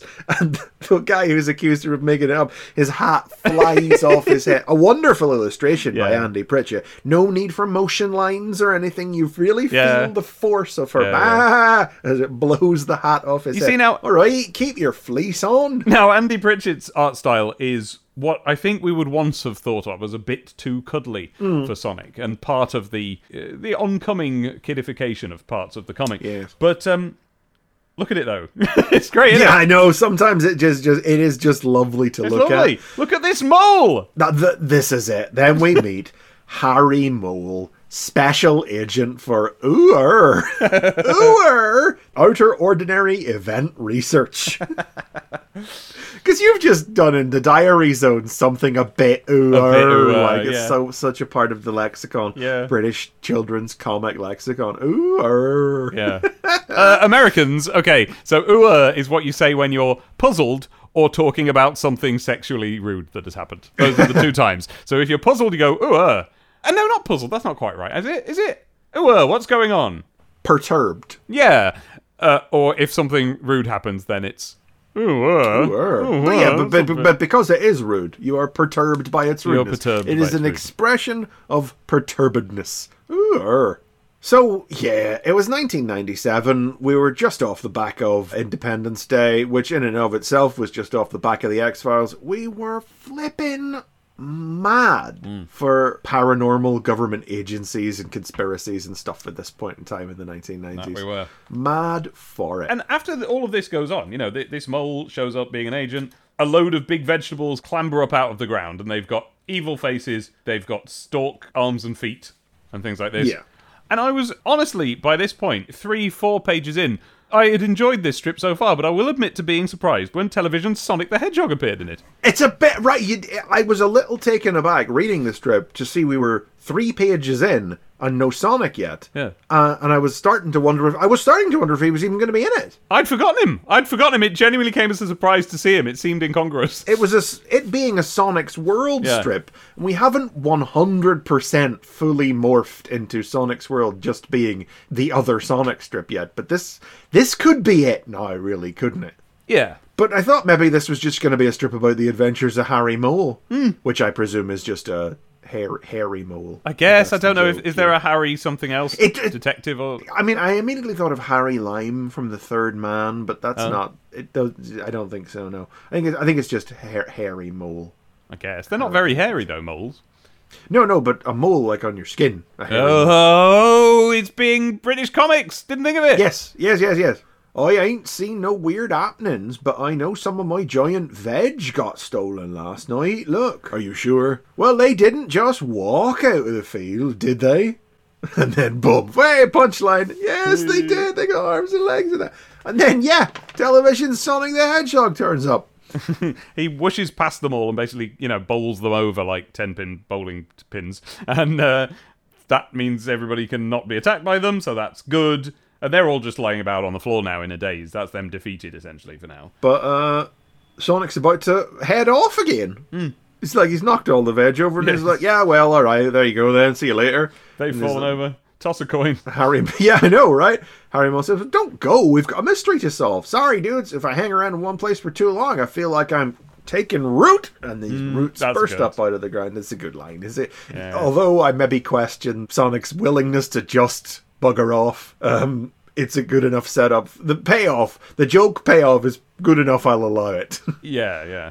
And then a huge potato with a crown bursts out of the ground. The Potato King clambering out of the ground was really funny to me. I did laugh out loud again. I think it's because of his grouchy little face. Yes. It's not overstated in any way. His eyes are really close together and low down on his face. It's really funny. Consider yourselves prisoners of King Edward, ruler on the veg heads. Well, maybe I'll stay a while longer after all. Next issue. Salad days. D-A-Z. Days, like a dizzy bird's days. Like a salad, like vegetables in a salad, like a bird's salad. Against my expectations and perhaps my better judgment, I actually did wind up having a good few laughs at this one. Oh, that was good. I think part of it is how flippin' adorable Harry Mole is. Yeah, I know. Look at him there when he's trying to run away from the veg heads and he goes, my stubby legs can't get me away fast enough. Yeah. Readers, just picture literally Mole from the Cosgrove Hall, Wind in the Willows, but dressed as a secret agent. It's brilliant. Dressed as Dick Tracy. Yeah. Yep. With his hat tucked down behind his little tiny glasses. Down behind his little pince-nez spectacles, balanced perfectly on his snout because he's a mole, and moles have poor eyesight. Therefore all they have to cartoon have moles must wear glasses. It is the law. Yeah. If you don't do it, you go to jail. Yeah. A nice little rendition of Sonic from Pritchett as well. Yeah. He's a little stubby, but cute. We like that, though, don't we, really? It depends. He doesn't look like a very fast-moving Sonic. No, he's got stubby little legs himself, hasn't he? Because the mole said, I've got stubby little legs, and then we see Sonic, who, by contrast, ought not to, but does. Weirdly, I found myself looking forward to finding out whatever happens in the second half of this, whereas this before... Yeah. This is a strip that, in my head, I would have always considered emblematic of the kidified, silly direction, and this always lived in my mind. Again, we all know I wasn't buying the comic at this point in my childhood, but I was still looking at it in the shop. And here we are, post-issue 100, when it really feels like everything has ended. And one of the first things it serves up to me is, what if Sonic fought the VeggieTales? It's never lived in a good place in my memory, so I am quite pleased to have reread it, and actually have had quite a bit of fun with it. We'll see how the next one goes. Skeleton Staff. Dear Megadroid, it may be a long time ago, but I'm still wondering what happened to Skull from Decap Attack back in STC 89. I suspect they've added it may be a long time ago. I bet they wrote this at the time. Quite possibly. 1 minute he was shoved into a van, and then he was back in the next issue without so much as a scratch. Why didn't the writer Nigel Kitching go on to explain how Skull was rescued? From Stephen Robertson, Law, Lanarkshire, Scotland. Sonic 2 Crucial Cup winner and disappointed non-winner of Hogtag. They're really making that out that that's the actual name of the thing, like a Crucial Cup. Yeah, it says it there again. Everything printed in speedlines wins a Sonic 2 Crucial Cup. It's 1997, lads. Come on. Anyway, he's referring here back to the Pumpkins issue, isn't he? Where Head gets accidentally bundled up with all the pumpkins that are taken away in the exterminator's van. Megadroid replies, well, it just goes to prove, Stephen, how much Hume Kitching is a master of mystery and suspense. What an amazing excuse for anything. Well, they didn't need to offer an excuse for anything. It was just a comedy beat the story ended on that the kid's taking too literally. I agree with that, but it is, though. If ever a writer does in fact leave a plot hole, you can just say, well, that just goes to show I'm a master of mystery and suspense he is. It's a little bit Robotnik's Devious Traps, isn't it? Oh, yes. Oh, good callback. Craig White from Glasgow in Scotland asks, Dear Megadroid, I think that the artist Farron Rodriguez, who paints the Badnik pinups, is excellent and was surprised that he didn't attend the UCAC convention in London. Also, I didn't go either, as I live too far away. Megadroid explains, unfortunately for STC, Craig Farron lives even further away than you do. Spain! Spain! But what about the other fine talented creators who did attend? Those concerned make checks payable to Megadroid. Snappy Tunes is the last one. Peter Zojak from Tynan. What a name, Peter Zojak. Tynanweir writes in to ask, since Sorry, he's the evil version of Kojak. Zojak, Kojak's evil twin, Zojak. If you get him to say his name backwards, it banishes him to the fifth dimension. Since Chaotix crew member Rector has a personal stereo, could you please tell me which music he's been playing during his recent adventures? Yes, and Megadroid does not let him get away with that. Hymns, by the sound of things. Hymns like from a church, like because a church has a rector's a bloke church of a church. But I suspect that Vector has a soft spot for Jimmy Nail's crocodile shoes. That must have been in the charts at the time, mustn't it? Must have been. Crocodile shoes. Crocodile shoes. Crocodile shoes. Crocodile shoes.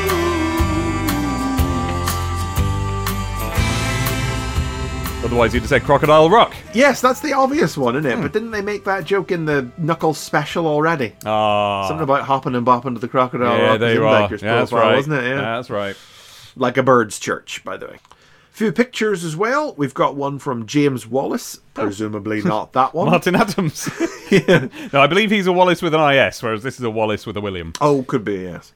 It's from Cheshire, and it says, well, it's cropped again. Both of these are cropped in criminal ways. Oh, yeah. It's a picture of Robotnik, and there's some dirt flying at him. Yes. Somebody's kicking some dirt at Robotnik. Presumably Sonic. Yeah, it'll be that Sonic's doing a big run, and it's coming up. No, maybe he could be throwing up some dirt behind him. Could be throwing up, yeah. That's probably what it is. Sonic's doing a run, and he's throwing up dirt behind him, and Robotnik is chasing him with his arms out to try and catch him. That's what's happening here. But Sonic has been fully cropped off the picture, and it just looks like a handful of dirt is flying towards Robotnik's face. And because the big thing that is written across the top of the image by James Wallace himself says, "Eat dirt." D-U-R-T. No umlaut, but you want one. I'll bet it said, all the way across the picture, I'll bet it said, "Eat dirt, Robotnik." I think it said, because they've cropped it out after the dirt, so I think it said, "Eat dirt, and that's why... that's why we don't get to see Sonic. And then the next one is by James Davies from Swansea, Wales. Swansea is in West Glamorgan. Oh, there you go. And this is Starship Enterprise OI for Sonic the Hedgehog. It reads. No, it's Vote for Sonic. And it's not mentioned, but thematically tying in with the opening strip from this comic. I don't know why they didn't mention it. Chosen for that reason, presumably. Presumably. It's a big poster of Sonic. Looks Adventures referenced, doesn't it? It does, actually. It's copied off a video or something. And it's a drawing of a Vote for Sonic poster up on a brick wall with a big red X painted through it, and the can of red paint just sitting just in the bottom left, and there is some more text written below it. Oh no, I didn't notice, yes. Well, presumably, again, it's a picture of Robotnik having just painted a big red X across a Vote for Sonic poster, but they've cropped that part of the picture out. Yeah, so we don't know what the lettering said, because it's just the top of some blobby... Is it even blobby? I mean, what would that last letter be? I can't swear it's lettering, but I think it is. Well, it's something that would communicate more to What's us about the happening image here, yes. anyway, yeah. I don't know why the poster says number 1 on it. Because Sonic is number 1. I suppose so. Does this need to be explained, David? Well, it has the air of, issue 1. Issue 1. Or, vote for Sonic the Hedgehog number 1. Sonic is number 1, Dave. What do you not understand about it? Sonic is number 1. Also, unfortunately, the reason of why the poster has been painted over is not because the person who painted it doesn't want you to vote for Sonic. It's because Sonic's taken his pants and trousers off, and if it weren't for the red paint, you'd see his William Wallace. Yes, James Davies has mistakenly coloured Sonic's legs flesh-coloured instead of blue. Yes, quite a ruddy pink, in fact. So this, what this Gorged pink. is it's Sonic streaking, and that's why he's having such a big laugh. Look at his big smile on his face. Blue streak speeds by, eh? Anything in our mailbag to add a bit of culture and class to the joint after that one? It's your letters, it's your letters. It's your letters, it's your letters. Yes, we have some letters in our mailbag, and if you'd like your letters to be in our mailbag, then you can send them to stctpodcast@gmail.com. Send us letters, send us pictures, send us videos, send us audios, whatever you want to send us. And this is from Cole, who says, Dear STCTP, and this is titled An Archist. Oh. I think I might be the furthest thing from your target demographic, as I am both young, born in 2006, You're a baby. You're an infant. You're a fetus. and American. Young and American. And the two things I always group together as the enemies of STC. Young people and Americans. Enemy of the podcast, Cole writes. No, we like you, Cole. You're too young Cole's too young. We shouldn't say rude things like that. Well, hold on. We haven't finished reading out his letter yet. Let's just see. Okay, sure, but I don't want to bully a child. Wait, how long ago was 2006, actually? 16 years, 17 years. That's Okay. still a very definite child. Okay. I never heard of Sonic the Comic until 3 to 4 years ago. I had just discovered the Sonic archives from Archie and was reading through their backlog, so I simply dismissed Barely it. learned to read by that point in know, your life. can you imagine? Little baby. I know.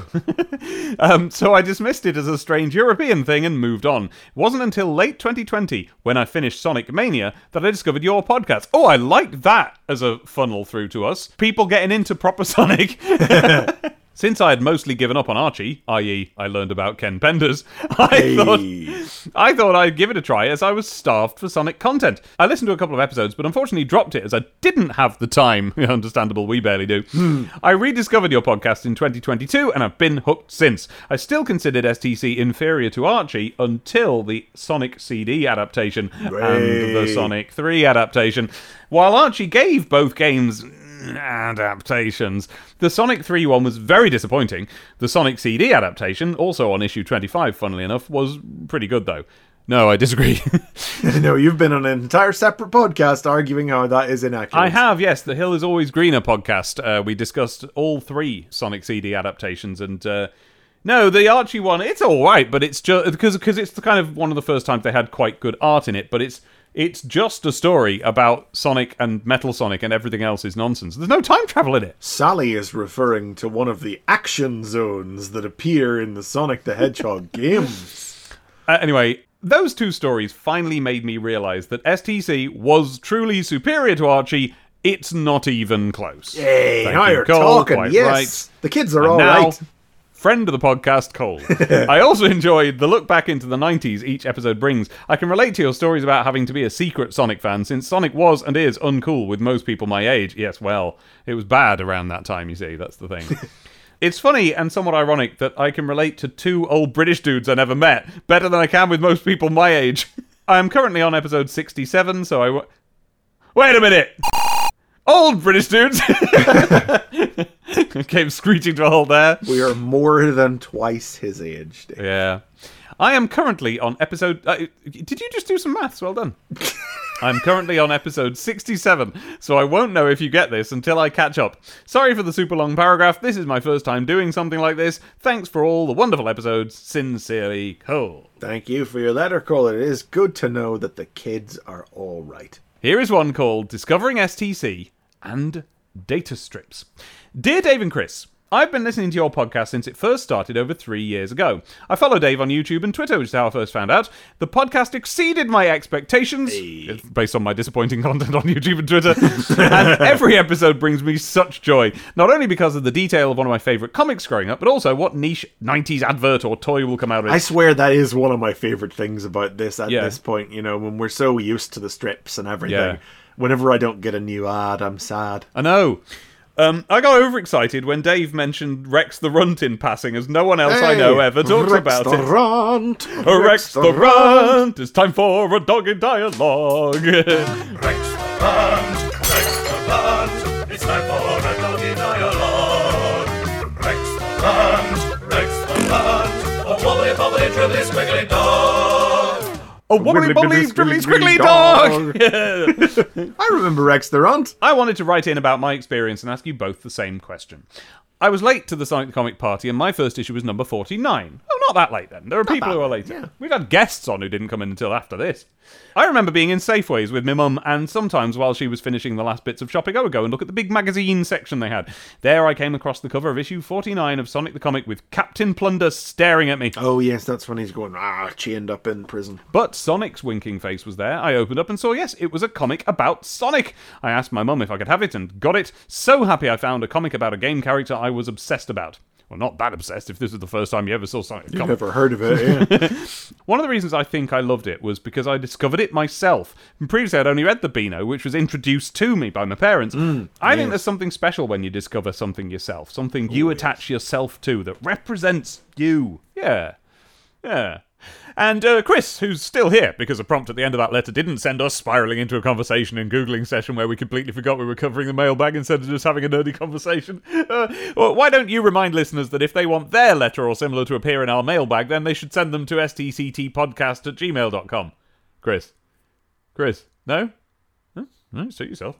I think that brings us to the end of this issue, so we'll flip back a couple of pages and look at what's coming next issue. Now this is how you do a next issue page. Hell yes. Full page of art, baby. Yeah. Next issue, Super Sonic's back. Oh, and it's a picture of Supersonic's back. Yes, do you get get it? it? Like a bird's back? Supersonic is walking away from us down and it's a kitchen, right? Yes, looks like a kitchen to me. And he's walking away from us, casting a huge, big, spiky shadow on the floor down a sort of it's not, but there's a sort of Western look to it, isn't there? Well, that's the colour. It's the colour scheme. Sunset colours, yeah. But he's walking down a city street and there's all buildings either side. Yes. Wouldn't be surprised to find out that this is the final panel Yes. of next issue's story, as he leaves that nice old lady who brought him in last issue.